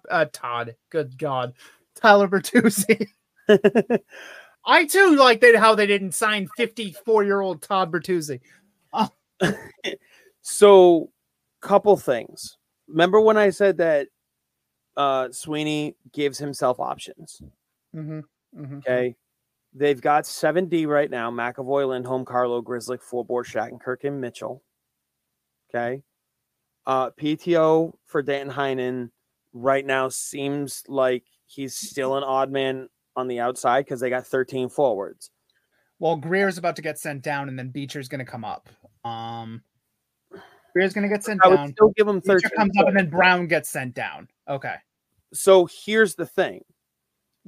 Here, I think they wait on a Danton Heinen contract, and here's why. You still have an unknown in Matt Poitras. Mm-hmm. All right. I think it's very clear at this point. They are looking at it as you've got your 9 games that you've earned. Mm-hmm. Now, if you look at their starting schedule, their first 9 games, do you have that pulled up? No, but we talked at length about this on the short shift, and they've got, out of their first 9 games, it's only two teams that you can realistically slot for the playoffs. If I remember correctly. Right. I'm gonna list it off here. You've got Chicago first, and then Nashville on Saturday. Mm-hmm. Chicago would be interesting because you have the Bedard factor. Yeah, but Chicago's not. You play him 100% against Chicago. See how he does. But that looks like an extension of preseason. Mm-hmm. Nashville, on the other hand, they have a much more NHL roster. Yes. Playoff team or not, you're talking about Ryan O'Reilly, Cody Glass, Juuso Parssinen, Thomas Novak, Colton Sissons. These are legitimate forwards of an NHL caliber that he's going up against. Gustav Nyquist, Yakov Trenin. For me, though, when it comes to Nashville, how does he fare against Roman Josi? How does he fare against Luke Chen and Tyson Barrie and Ryan McDonough, Dante Fabro, big guys coming at him, putting him into the boards? How does he do shooting against UC Saros? Mm-hmm. Again, not necessarily a playoff-bound team, but there's some legitimate NHL talent there. Mm-hmm. Then you go to the Sharks, then LA. How does he handle Kopitar, Deneau, and Dubois? Mm-hmm. How does he handle cross-country travel as well? How does he handle the cross-country travel? Because you have, it's not back-to-backs, is it? No. You have 2 days. You have... Well, you actually have a back-to-back. You have the Kings, and then you have the Ducks on us. Yes. The 21st and 22nd. Now, he's done the back-to-back once in the preseason, and he looked, I don't want to say great. Looked good. He looked good. Mm-hmm. 2 rough periods against what it was Washington, right? In the second back-to-back. Yeah. But then he came back with that beautiful goal. Mm-hmm. Beating an NHL goaltender in Ilya Samsonov. Not Samsonov. Darcy Kemper. The one they replaced Samsonov with. I was going to say, you went back in time there for a minute. But we get through. Detroit is kind of a nothing much going on there. And then Florida, I don't put a lot there. Mm-hmm. One of those games, I would love to see them hold him out in, because you don't have to do 9 consecutive games. Mm-hmm. I want to see how he does against Toronto. Yeah. As his 9th game. Well, Toronto ends up being his 10th game. No, I'm saying hold him out of one of those games. I'll hold him out of one. Okay. All right. Hold him out of 1 or 2. I'm sorry. Are you going to learn a lot from him playing against the San Jose Sharks? No. You may learn a lot. No. But you may be able to start some good momentum against a team like the Sharks. Sure. Yeah. Maybe you give them the first game and then you give them the Nashville game off. Mm-hmm. I don't know. But somewhere in there, you can literally tell them, hey, you're 19. We don't want to kill you. Right. But we want to see what you can do against Toronto. Right. That's the one where I look at it and I go, if he can do well against Toronto, if they can somehow push off one of his games so he can play against Toronto, he can stay on this team all year. Right. If he starts to struggle, if he starts to dwindle, if it starts to catch up where you go, he's not ready for 82 games. Because this isn't the kid that you keep around just to give some extra minutes. He's not a 13th forward. No, he's not. They're not going to do what they're not going to do what Seattle did with Shane Wright. Exactly. Yeah. You do not treat him the way Seattle treated Shane Wright. With their options, they have two options. They're going to deem he's ready for the National Hockey League, or they're not. That's it. He's going to get at least, you're not going to see him for 4 games and then send him back and be like, oh, well, let's bring him back for another 4 later. That'd be weird. That would be weird. You just don't do it that way. So you legally could. Yes, you could. Yeah. But they won't. That's not something teams do.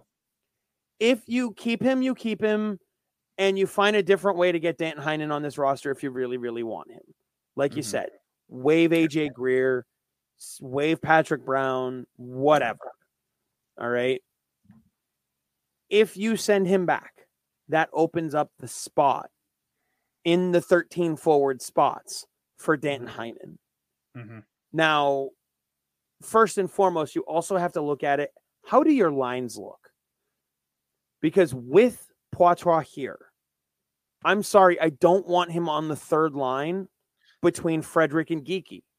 So I think what they're going to end up doing, and this is just me extrapolating, is I think they're going to open the season. It feels like they're going to open the season with him on the third line. And then what's going to happen is they're going to kind of rove him a little bit. I mean, he's 19. He can double shift. He can play with Geekie and Frederic and then stay out there and play with DeBrusk and Marchand for a shift here and there. Right. And then if he, gets like an instant spark with him, be like, okay, next game, we'll have him start at the top 6. You know what I mean? Right. I mean, this is a guy that I would love. I mean, I get why you don't want to bounce Pavel Zacha back out to the wing. I understand. You want to see what you have with him in the middle. Right. Ideally, though, I would put Zacha on the left of Poitras and Pastrnak on the right. You know what that also does? What? Frederick Coyle. Exactly. And that's some chemistry right there. No, that's exactly why. Because then you go, if you do those guys there, then you can have Freddie, Coyle, and Geekie. I forget how I had it. I don't remember exactly. But then you also end up with Marchand and DeBrusk still together. I think your ideal scenario, though, right now, I would love to see him between Marchand and DeBrusk. Or, Pasta on the right would be even better you could put Van Riemsdyk or even DeBrusk on the left. I think we'll see DeBrusk on the left a little bit this year. Yeah. One thing that I've talked about is Sweeney loves his versatility. Yep. And Sweeney loves his money ball. Yep. Money puck. This is how this team is situated. This team is constructed with so many plug and play, snap pieces together in different ways, forms, and fashions to form a cohesive whole. Oh, that's why. Yeah. But that's why you're seeing a guy like Brett Harrison kicked out to the wing. Kuntar's been kicked out to the wing. Farinacci, he's playing center, but he's been kicked out to the wing. Like they're getting time on the wings to make them more versatile. Merkulov as well. I think one of the things that's really shaken out from this is they're going to try to move a defenseman.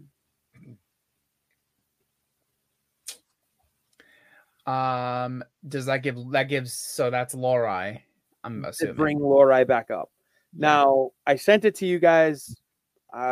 Thomas didn't check his DMs for the show. I'll yell at him for that later.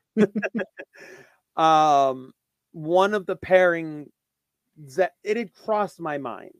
I'll put it this way. And I wouldn't have hated seeing him do it. If you had done McAvoy, or how was McAvoy and Grizzly? No. Let me rethink. How did I have it? It was Grizz McAvoy, McAvoy, Carlo Lorai, Lindholm Shattenkirk. Or Lindholm Mitchell with Shattenkirk as the 7th defenseman. I want to see how Shattenkirk looks in the system before I'm kicking Mitchell into the starting lineup. Mitchell reminds me so much of Connor Clifton, early Connor Clifton, and it's kind of scary. Yes. I feel like Shattenkirk didn't quite show me a lot, but not enough to get out of the lineup. He's nowhere near as bad as Derek Forbort. He also just came off a season where he was a part of one of the worst defensive cores assembled in the last decade, and he kept his head above water. That's got to count for something. Right. Like a guy doesn't become cashed in 5 months like that. Right. But he's also like the ideal 7th defenseman because you can rotate him in and Mitchell out. It would allow you to rotate Lorai in and out because you could fluctuate Lindholm up and down the lineup, Grizzly down the lineup, because you could do during a game, you could do a Grizzly Shattenkirk pair. You could do a Lorai McAvoy pair. Like everybody would get their minutes, but you'd have 60 minutes of ice time with either McAvoy, Carlo, or Lindholm on the ice at all times. That's my thought behind it. Okay. That being said, I get why they've done what they've done. I think they're going to look to move somebody. I mean, I wouldn't be surprised if they try to move a guy like Mitchell just because of his youth and he's shown something. If they can get him in the lineup, he can showcase a little bit and they can flip him. Then they can bring Lorai up. I don't see them being able to ship Derek Forbort out to very many places because of his contract. Grzelcyk is the only other one I can see. But if you're shopping Grzelcyk like that, everyone knows you're trying to move him. You're not going to get nearly enough for him.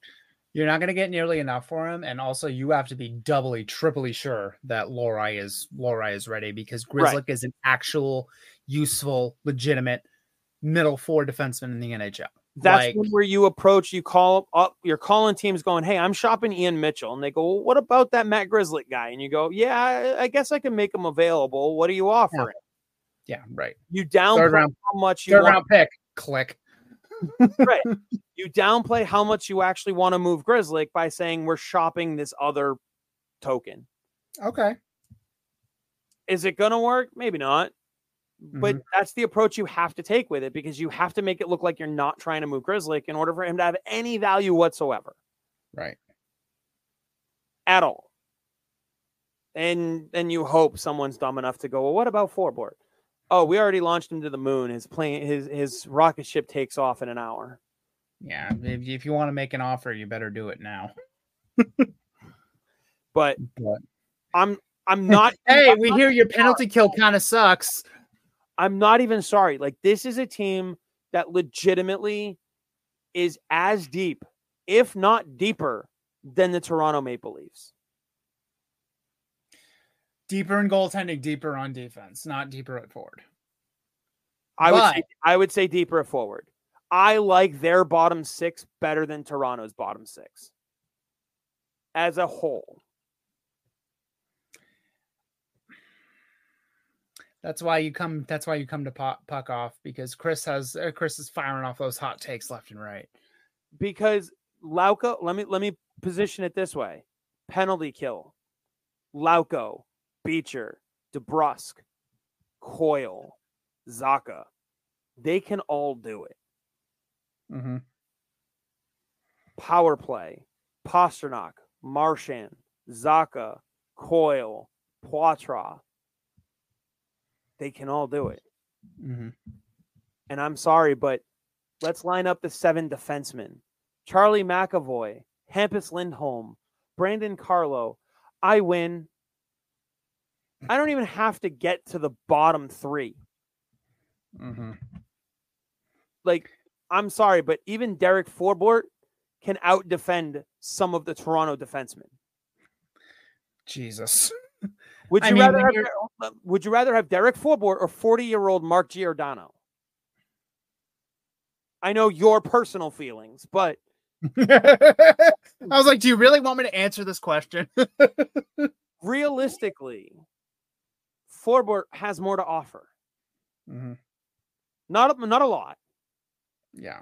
But not a lot. But enough. That there's a conversation there. And I'm sorry, but do I have to ask about the goaltenders? Yeah. Really? You have 2 legitimate. You have the Vezina Trophy winner and a guy who would start at 2/3 of the league. I would take Brandon Bussey over Ilya Samsonov and Wall. Mm-hmm. I would take all 3 Boston goaltenders than I would over anyone that Toronto has right now.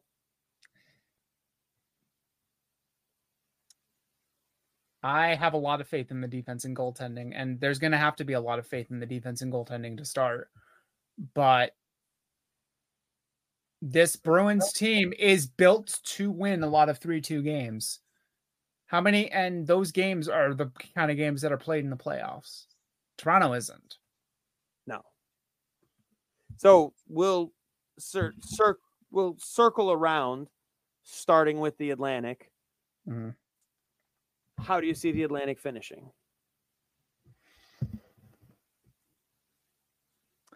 So you haven't fully convinced me. You at least gave me cause for pause. But I still got Toronto. Toronto as 1. So that means Boston's 2 for you. Yes, Boston's 2. Tampa's 3. Even with the Vazzy injury, I think it's only gonna be for 8 to 10 weeks. You know, I think it's gonna keep him out longer than that. Yeah.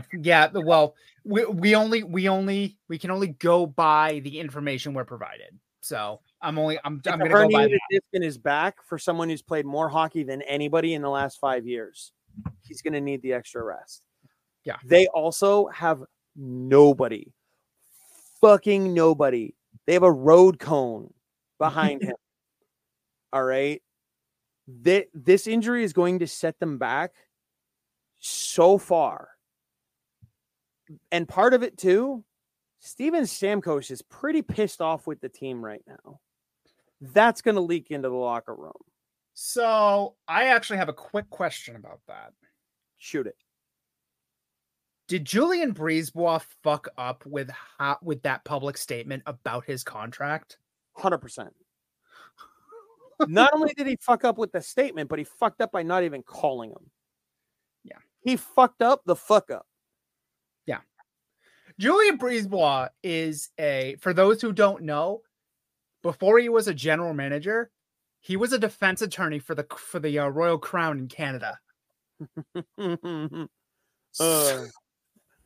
And his statement after Stamkos made public his dissatisfaction with the contract talks was a absolute masterclass in saying 10 paragraphs of florid prose what could have been said in one sentence. I don't fucking feel like doing this part of my job right now. All right. Yeah. No, it's true. So real quick, you have the Toronto same thing 1. with the drafting thing. Right. Fuck them kids and fuck you too. Right. No kidding. Brisebois is a character. So you have Toronto 1, Boston 2, mm-hmm. Tampa 3. Tampa 3, yes. Who's 4? This is where the mushy middle gets a little complicated. See, I have the mushy middle starting at 3. Mm-hmm. 4? We can work backwards. Who do you have dead last? Montreal. And above them? That's the mushy middle. Nailed it. 3, 8, and then fucking 4 through 7 is pick out of a hat, man. 7th. I'll go 7th. This might be a little bit of a hot take. Ottawa. Okay. Here's why. Fire DJ Smith. And you have something legit going there. Fire DJ Smith. Hire. Jesus Christ. Sign Shane Pinto. And don't hire Mike Babcock. And don't hire Mike Babcock. And don't give him your phone. All right. Before we finish your mushy middle here, I might give you some ideas. I don't like that phrasing. I might give you some ideas. So I'm going to leave. I'm telling you, Boston, Toronto, 1 and 2 in that order again. Okay. I'm going to push Buffalo into 3. And here's why. They were only 7 points behind Tampa Bay last year. They got more than 7 points better. And it's going to take Tampa Bay a long time to get caught up from the Vasilevsky injury. I do have them at 4. Okay. So Boston, you and Loqual are kindred spirits here. Boston, Toronto, Buffalo, Tampa. Then I'm going to put Ottawa, Florida, Detroit, Montreal. Toronto, Boston, Tampa, Buffalo, Detroit. See, I think Detroit's going to do some selling once they're out of it. And so that's going to bump them down, but they're not. I could see Detroit finishing last. The problem that I have with that is it's a 12-point plus swing from 7th last year to 8th last year between them and Montreal. And I know Montreal was so hampered by injury. They can make up that 12-point gap. I'm just not sure that they have the ability to do as much as we think because their goaltending is so weak and their defense is not strong. Who, Detroit's? No, Montreal. Okay. They're getting there. They're building a defense, but it's not built yet. No. All right. Not that they don't have much built right now. No. So they have they have a couple of decent players, but right. They're still a couple years away from me. Buffalo, I think they take a huge step forward because Tage Thompson has proven what he is. You've got offensive firepower. They were one of the best offenses in the league, and they just added Zach fucking Benson.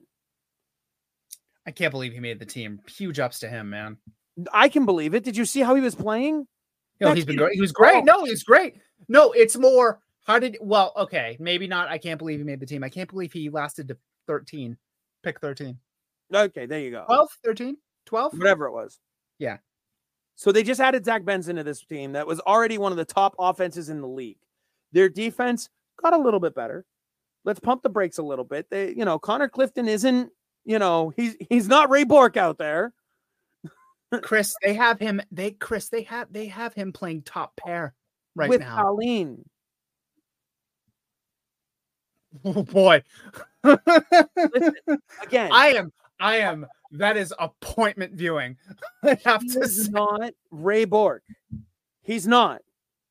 But he's better than what they had last year. I suppose that's fair.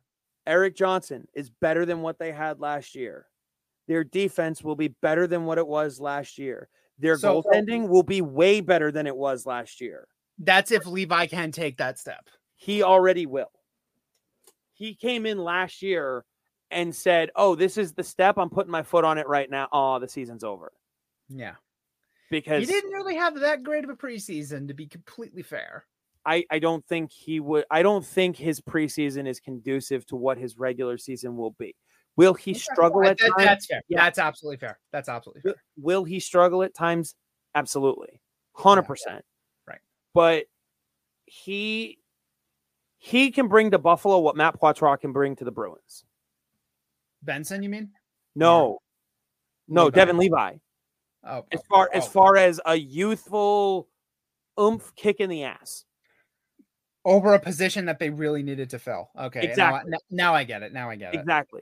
Listen, like Devin Levi is better than anything they had last year that wasn't Devin Levi. And so you're already going to play more confident. Whether the kid is on his game or not, you're playing more confident. They were 7 points behind Tampa Bay. They were 1 point behind the Florida Panthers. One fucking point. And it wasn't even their own point. It was fucking Pittsburgh. This year, they very easily overtake Florida because Florida is hampered by injuries to start the season. Ekblad out. Montour out. Replaced with Riley Smith, Mike Riley. Mike Riley, yep. And Oliver Ekman-Larsson. Woof. Yeah. Dog shit and woof. Like, they're and yes, they did the right thing. They sent Spencer Knight down to the American Hockey League for a conditioning stint because they're getting him back. Right. Spencer Knight is their wild card, but he's not there yet. They brought in Lucas Dostal to play in his place until he's there, essentially, because Sergei Bobrovsky in the regular season is Swiss fucking cheese. And we saw him turn into a pumpkin in real time. Right. So Sergei Bobrovsky is nothing to hang your hat on right now. And Lucas Dostal is good, but he's not that good. You're going to have to do a little edit here. Your Dostal is not who you're talking about here. Dostal is for Anaheim. Who's the one they got from Anaheim? Stolarz. Damn it. I confused the two. It's fine. Whatever. It's fine. It's 11 o'clock. It's 11 o'clock at night. Stolarz. Whatever. Lucas Dostal. They're very similar. They're very, very similar. Let's be real. All right. They could have picked one. It doesn't matter. They're not. When your number 2 and 3 defensemen are Mike Riley and Oliver Ekman-Larsson, doesn't matter who your goaltender is. You're giving up goals. You're falling behind. Yeah, that Montour Ekblad injuries to start the year are gonna really, really hurt. That's why I can see them finishing close to like that 92-91 point that they had last year at 4th and 5th is going to happen at 5th and 6th between them and Ottawa. I favor Ottawa in that because they're going to be healthier for longer and their goaltending tandem is better overall. Right. So that's part of it. They're going to get a kick in the butt from having some healthier players, Josh Norris, namely. So Ottawa will have a better season as well. But 1 through 4, Boston, Toronto. I think Buffalo's going to come out to a stronger start than Tampa. Tampa's going to claw their way back into it. The question is whether or not they're going to be a playoff team. Because the Metro can very easily have 5 teams come out of it. Very true. So how do you see the Metro filling out? I think the top 3 in the Metro is going to be a fucking dogfight all year. It's going to be entertaining. Carolina, New Jersey, Rangers. In that order. So you're just keeping the same order as last year. I don't really see anybody who made this a significant step to be over them, except maybe the Rangers are interesting to me because I still think they're a very good team. I also think that they really miscalculated. They really miscalculated something here. I know one thing they miscalculated. What's your thought? Jonathan Quick? 100%. Oh, no. 100%. Oh, my they God. They are going to ride Igor so much. Because they're going to have to. They're going to burn him out. They're going to burn him out. Didn't they waive Jonathan Quick? I don't think so. Did they? I thought I read somewhere that they were considering it or that they did or something. I don't know. Jonathan Quick is done. He's done. He's burned. He's burnt. He's burnt. That's it. He's burnt. He's burnt. Yeah. The problem is they don't have anybody other than Igor, and that's a big problem. Yeah. And I can see that jumping them down to 4th. So Carolina, New Jersey, and they're going to be battling 1-2 all year long. I'm going to flip it. I'm going to say New Jersey, Carolina. And you know what? You will be completely within your right on that. But again, it's one of the two. They'll probably finish within a point like they did last year. Like, I think New Jersey is going to sit there and almost, like I said, almost accidentally win first place. Because, by the way, Quick was not waived. No, he was not waived. I just double checked. No, I appreciate it. I thought I read that he was, but they're going to waive him at some point because he's not good. Mm-hmm. I have it going New Jersey, Carolina, Pittsburgh, New York, Rangers. Pittsburgh's a good pick. I think that even though they're very old, I'm so close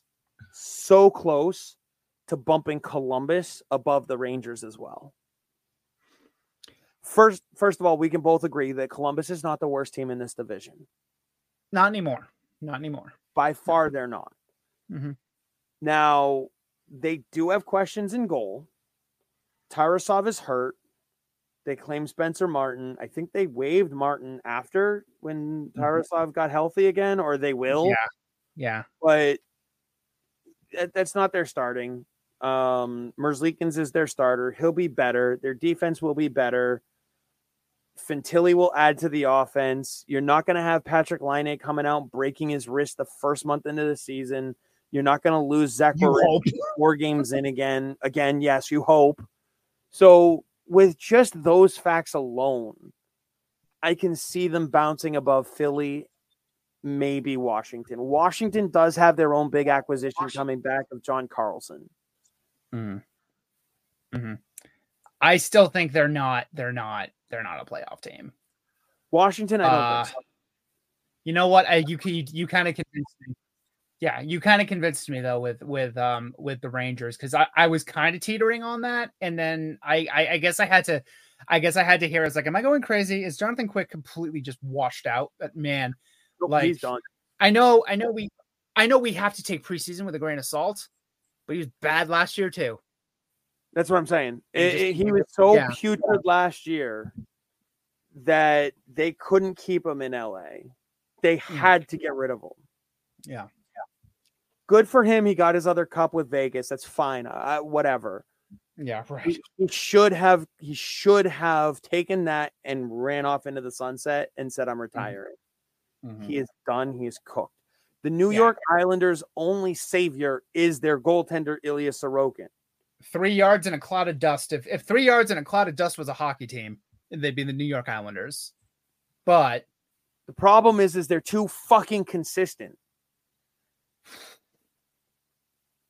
Man, if you subscribe to the 5 teams in the Metro, you really think the Islanders could make the playoffs? No, I think they would finish just outside. You think it's Columbus? I think it would be Columbus. I think you would see, because also if you look at it in comparison to the rest of the Atlantic, Florida or Pittsburgh. Give me Pittsburgh. Yeah, Pittsburgh. Buffalo or Pittsburgh? Pittsburgh. You gassed up Buffalo quite a bit. I'm high on Buffalo. Mm-hmm. But look what Pittsburgh has. Look what they've done. Mm-hmm. They can slow down Buffalo and they can score. Mm-hmm. Because Buffalo, all it takes is a stupid penalty. Tampa Bay or Pittsburgh? Right now, give me Pittsburgh. I'm sorry, but the neutralizing factor of Andrei Vasilevsky is not there right now. Does your opinion change if they grab Jones? No. The savior. For somebody. Okay, Columbus. Columbus, I put on a roughly same plane as Buffalo right now.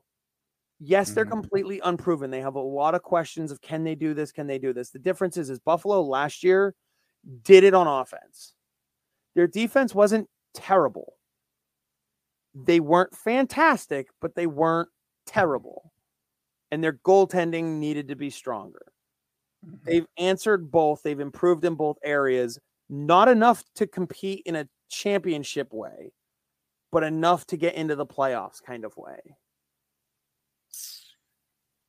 I think Columbus does the near impossible where they jump 3 spots, where you end up with New Jersey, Carolina, Pittsburgh.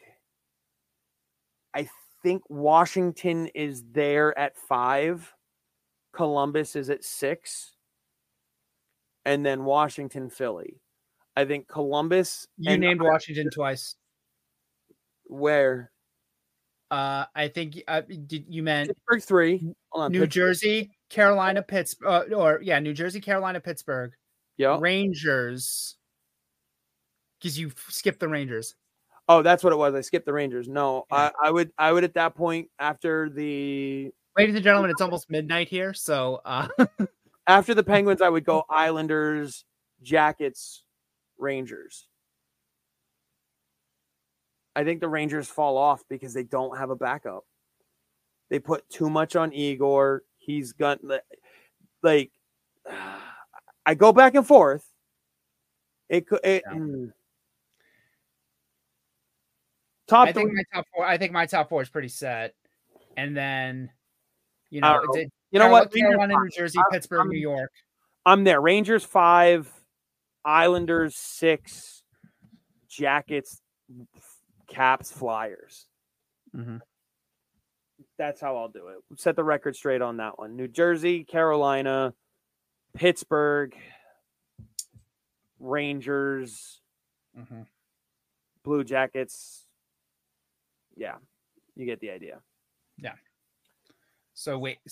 And then Philly is in the leopard pit, I guess. Philly's fighting for the 1 pick. Hell yeah, dude. I mean, they're literally fighting for it because they're not going to go down without a physical fight. Torts won't let them. Yeah. But Macklin Celebrini, you are a Philadelphia Flyer. I don't know about that. He could very easily be a San Jose Shark. Oh, there it is too. Yep. Mm-hmm. Joint custody. Yeah, right. Joint custody for now. Central Division. We're gonna round up and finish up here. We're gonna blow through these a little bit more because there's still, I'm sure, more that we can go over and just won't. Again, it's almost midnight here, so we're kind of like we're getting a little punch drunk. We're getting 2.5 weeks worth of recording done in 2.5 hours. Hell yeah. Hell yeah. But that's what we do here at Puck Off. It is. It really is. The Central written down here. The Central. Okay. Here's what I have. I have a slight. You mentioned Nashville earlier. Oh, Dallas 1. Yes. Colorado 2. Yes. Minnesota 3. Mm. Do you have Minnesota Nashville? 3? I have Nashville. I have Really? Nashville. I love UC Saros, man, and I like that defense. You mentioned a lot of defensemen that I really like for them. I would put Nashville at 4. Okay, I'd put Minnie at 4. Okay. Mm-hmm. I can see that. They're honestly, I used to joke with Dylan James about Nashville being Minnesota Junior, and vice versa. Like they are built very, very similarly, and they flip flopped a lot of talent back and forth. Mm-hmm. So I think 3-4, 4-3, whichever way you want to have it, I'm fine with. They're going to be the 3rd and 4th team. Yeah. Period. Dallas and but the gulf between 1 and 2 and 3 and 4 is going to be pretty significant because Dallas and Colorado are 2 legitimate cup contenders and they're in the 100%. Same division. 100%. But I will say a Nashville-Dallas first round matchup. Holy shit. That'd be fun. That'd be fun. Saros against Jake Ottinger. Give me 7 games of that. Thanks. Oh, hell yeah. Or if you really, so what I would have for my standings would be Colorado and Nashville as the 2-3 matchup, which, okay, fine. Dallas and Minnesota, a rivalry match. That would be fun too. The team that was plucked from Minnesota against Minnesota. Yeah. That's a good storyline. That's the top 4, though, in my opinion. Yeah, that is the top 4, and I don't think it's really much up for debate on that for me. But then after that, it's, for me. Who do you have at 5? Winnipeg. I almost have them there by default. That's kind of where I am. Who do you have at 6? St. Louis. I would put Arizona there. Okay. I think we're going to see a different type of Arizona team this year. Mm-hmm. They're trying to turn the Titanic. Mm-hmm. And fuck Jordan Binnington. I would love to see Chicago at 7 and St. Louis at 8, but I just don't see it. I don't see it either. I do see Arizona being a really fun team at the bottom of this division. I think they can outperform St. Louis because St. Louis is a team that I look at and I go, well, you can't predict injuries. I think they're going to have a few. Mm-hmm. They have a really deep spine. Credit where it's due. Sure. On the wings. Oh, no. Their defense is getting old. Their defense is getting old. And you're paying your number 8 guy, Marco Scandella, $3.4 million. And he has a modified no movement clause. And your goaltender is still Jordan Binnington. An actual full diaper as a human being, yes. Tell us how you really feel. Oh my God, I hate him. I hate him so much. Okay. So I want to see Arizona in the 6th spot. I think you can see it. I think it happens. And then St. Louis. Chicago's doing the best thing they can as a shitty team with a number 1 draft pick in Connor Bedard. Remaining a shitty team and letting Corey Perry and Nick Foligno be his hockey dads, basically. Yeah, and Taylor Hall too. And Taylor Hall as well. Yeah. But here's the other thing. How are they doing it? They're not going out and trying to suck. They're just getting bad goaltending. Yeah. Peter Mrazek, enjoy the show, baby. Like, I can see them moving Mrazek at the deadline. Like, you just got to get worse. Okay. But the thing is, you got to give Drew Camasato some reps as well. But here's the thing. One more season, and you have your new Patrick Kane and Jonathan Toews. That's what they're doing. Macklin Celebrini and Connor Bedard. That's what they're trying to do. Mm-hmm. That's what they're trying to do. Pacific. What you got? I'll defer to you on here. Fuck. Oh boy. I work backwards a lot for this. San Jose is dead last. Yeah, no, San Jose is the worst team in the league. There is no. Then what do they have? What do they have? A team. Good answer. Haters. They Will Smith. They have the Fresh Prince of Bel-Air. Come on. The Ducks are going to be 7. Mm-hmm. I think Vancouver can't get out of their own way, so they're going to remain in the 6th spot. Ooh, you and I differ a lot in this division, man. Oh, I'm only 3 teams in. Yeah.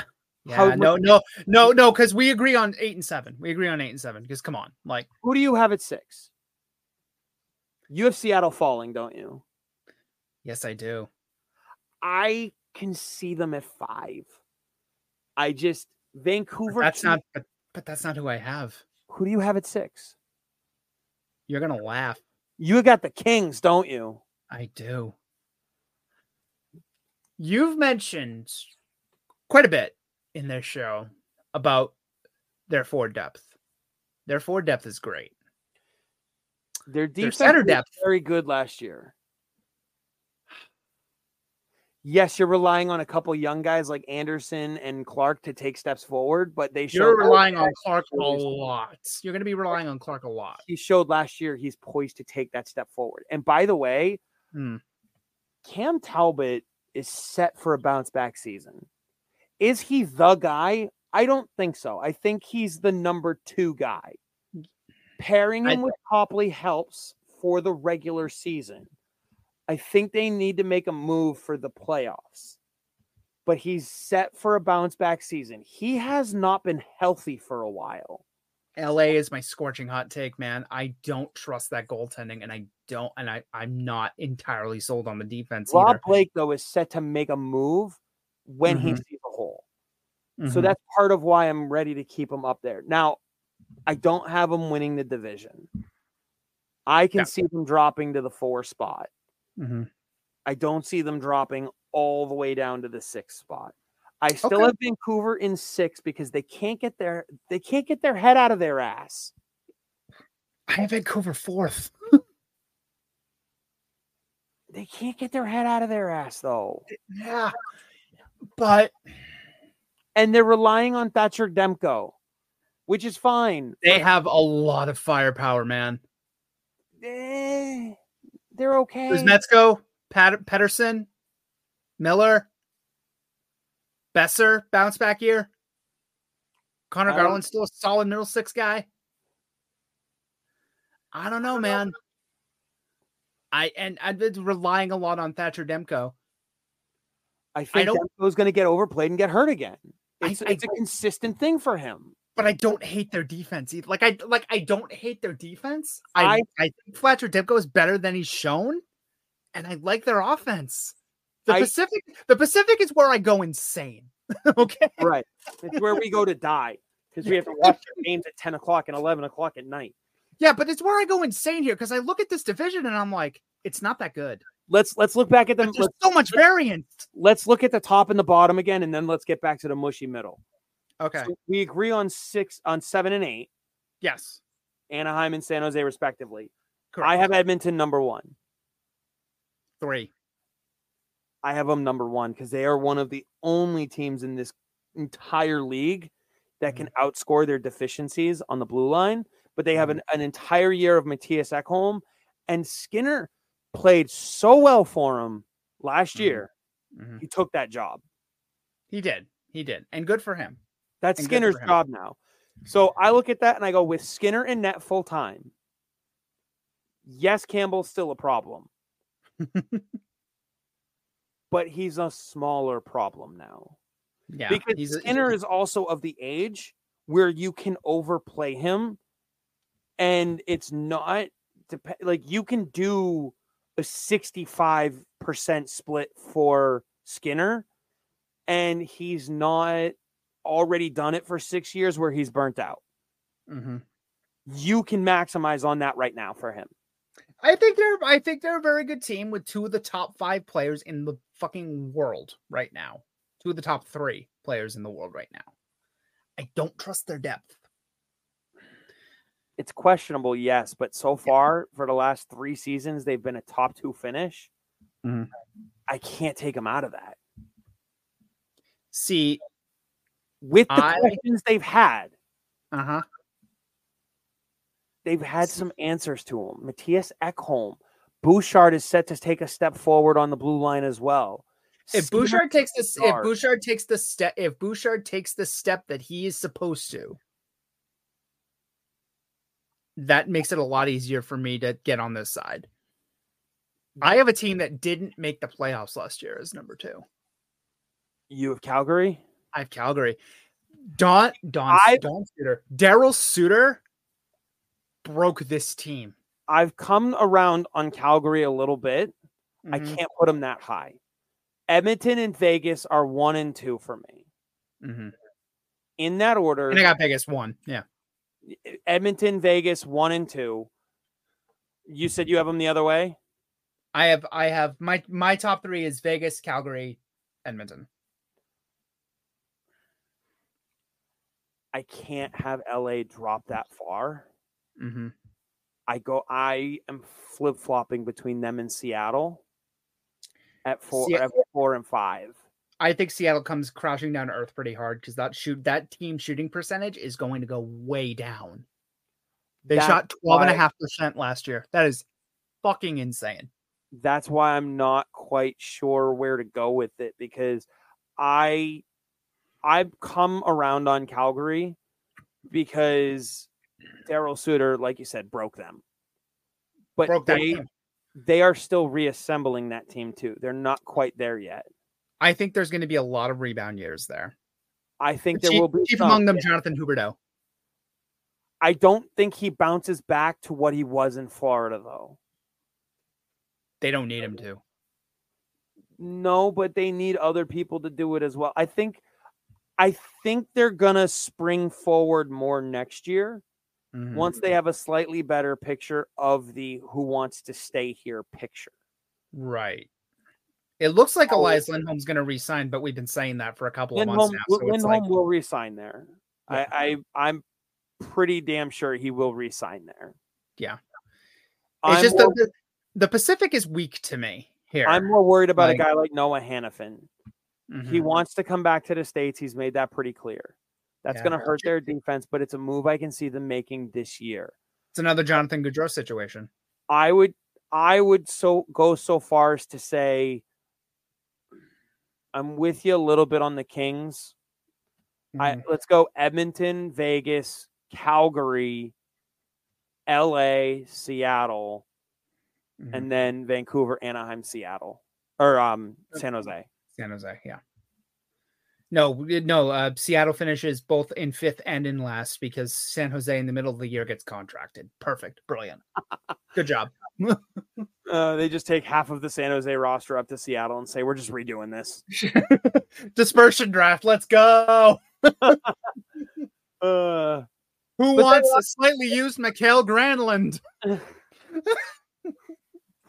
Who was the goalie that they traded for? Blackwood. Yeah. Who wants a slightly damaged Blackwood, Mackenzie Blackwood, and a partially used Kaapo Kähkönen? Oh my God, that team is gonna be dog shit. Oh my God. But Greer did the right thing. Who's more dog shit, San Jose or Chicago?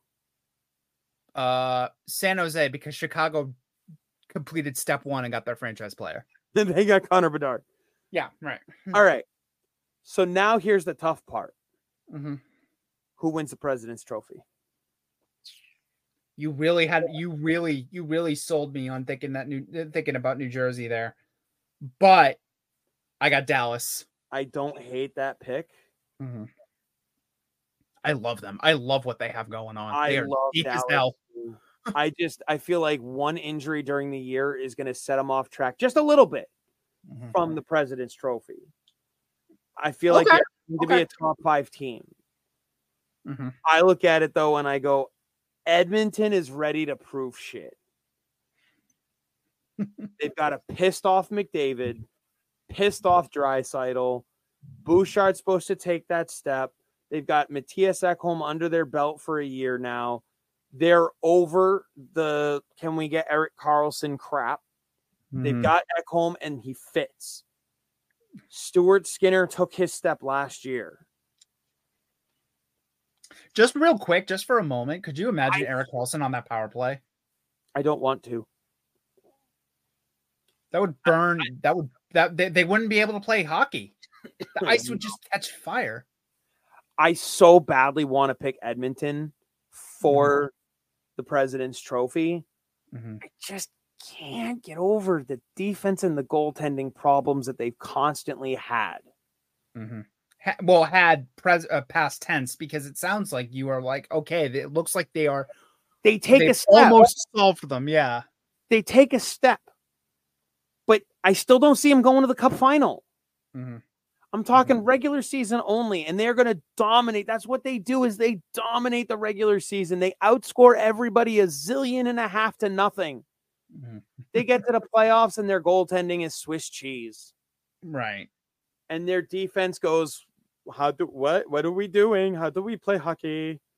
And just, you have like scenarios like a couple of years ago where they make the conference finals where Leon Draisaitl is playing the entire series on one leg and just has this incredible performance. It's absolutely just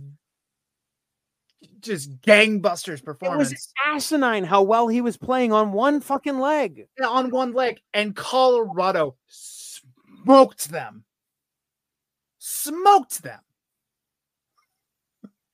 Even with that.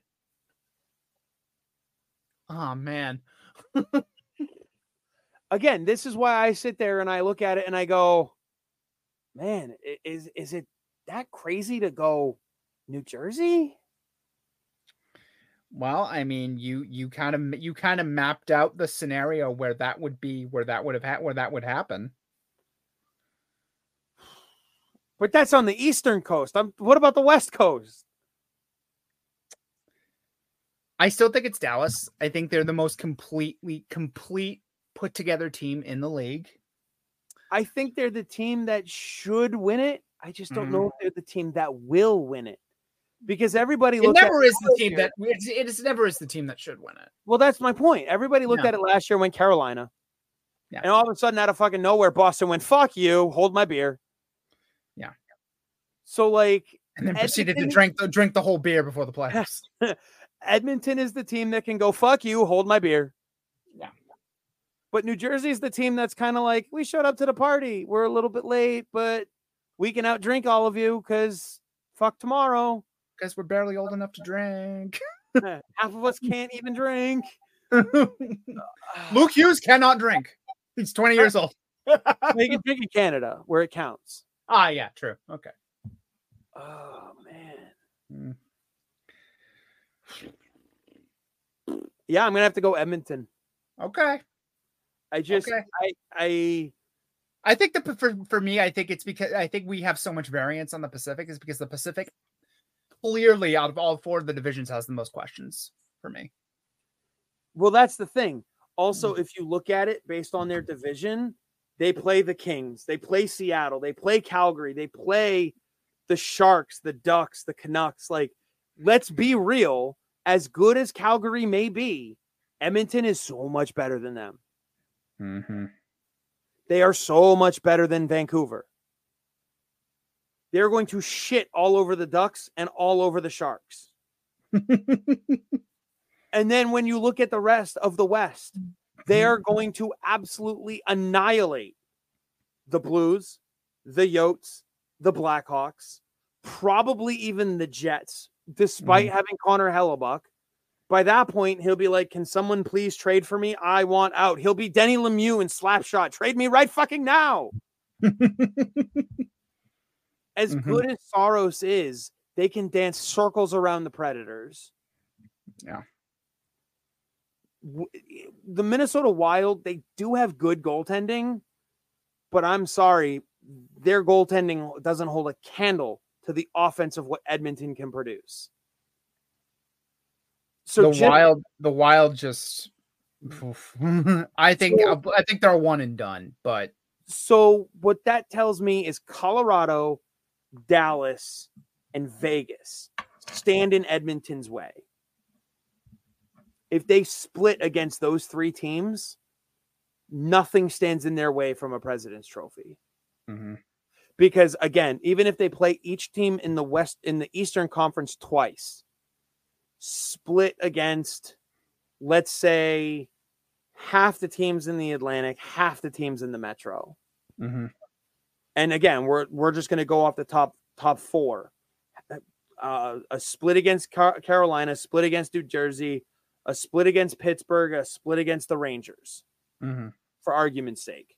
Right. They can annihilate Washington, Philly, and Columbus. They'll annihilate Montreal, Detroit, Ottawa, Buffalo. Like, as good as Buffalo is, they don't hold a candle to Edmonton. Tage Thompson is not Connor McDavid. No, he's not, but he's damn good. Right. So it's going to happen that way. Mm-hmm. I nothing stands in their way other than three teams maybe who are just as good as them. Mm-hmm. So, but as you said, it is approaching midnight as we finish this up, wrap this up. We have been doing this for almost 2.5 hours. We have some new social pages in the notes in the comments section of the podcast release. Mm-hmm. We can now be found on Facebook, link in bio. You and I are both going to be active on Reddit, Bruins Reddit. a brand new TikTok page for Puck Off. That link is in there as well. Instagram is here, and YouTube.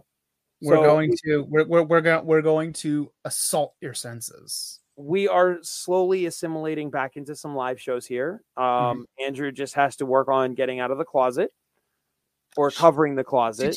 Why, man? No, the closet behind you, not that closet. The other closet, the one that you're actually sitting in to do the show. Well, I have rooms. I have rooms I can use. So yes. Just hang a blanket and we'll do green screen effects. Yeah, there you go. Perfect. We'll have fun with that. Make it a blanket. But the live shows are coming. We're working on it. And then we're just gonna Spaces. We'll be doing some Twitter Spaces. We may even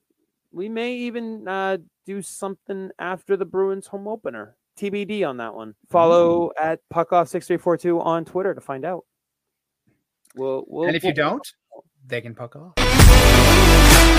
Who wants a slightly used Mikael Granlund?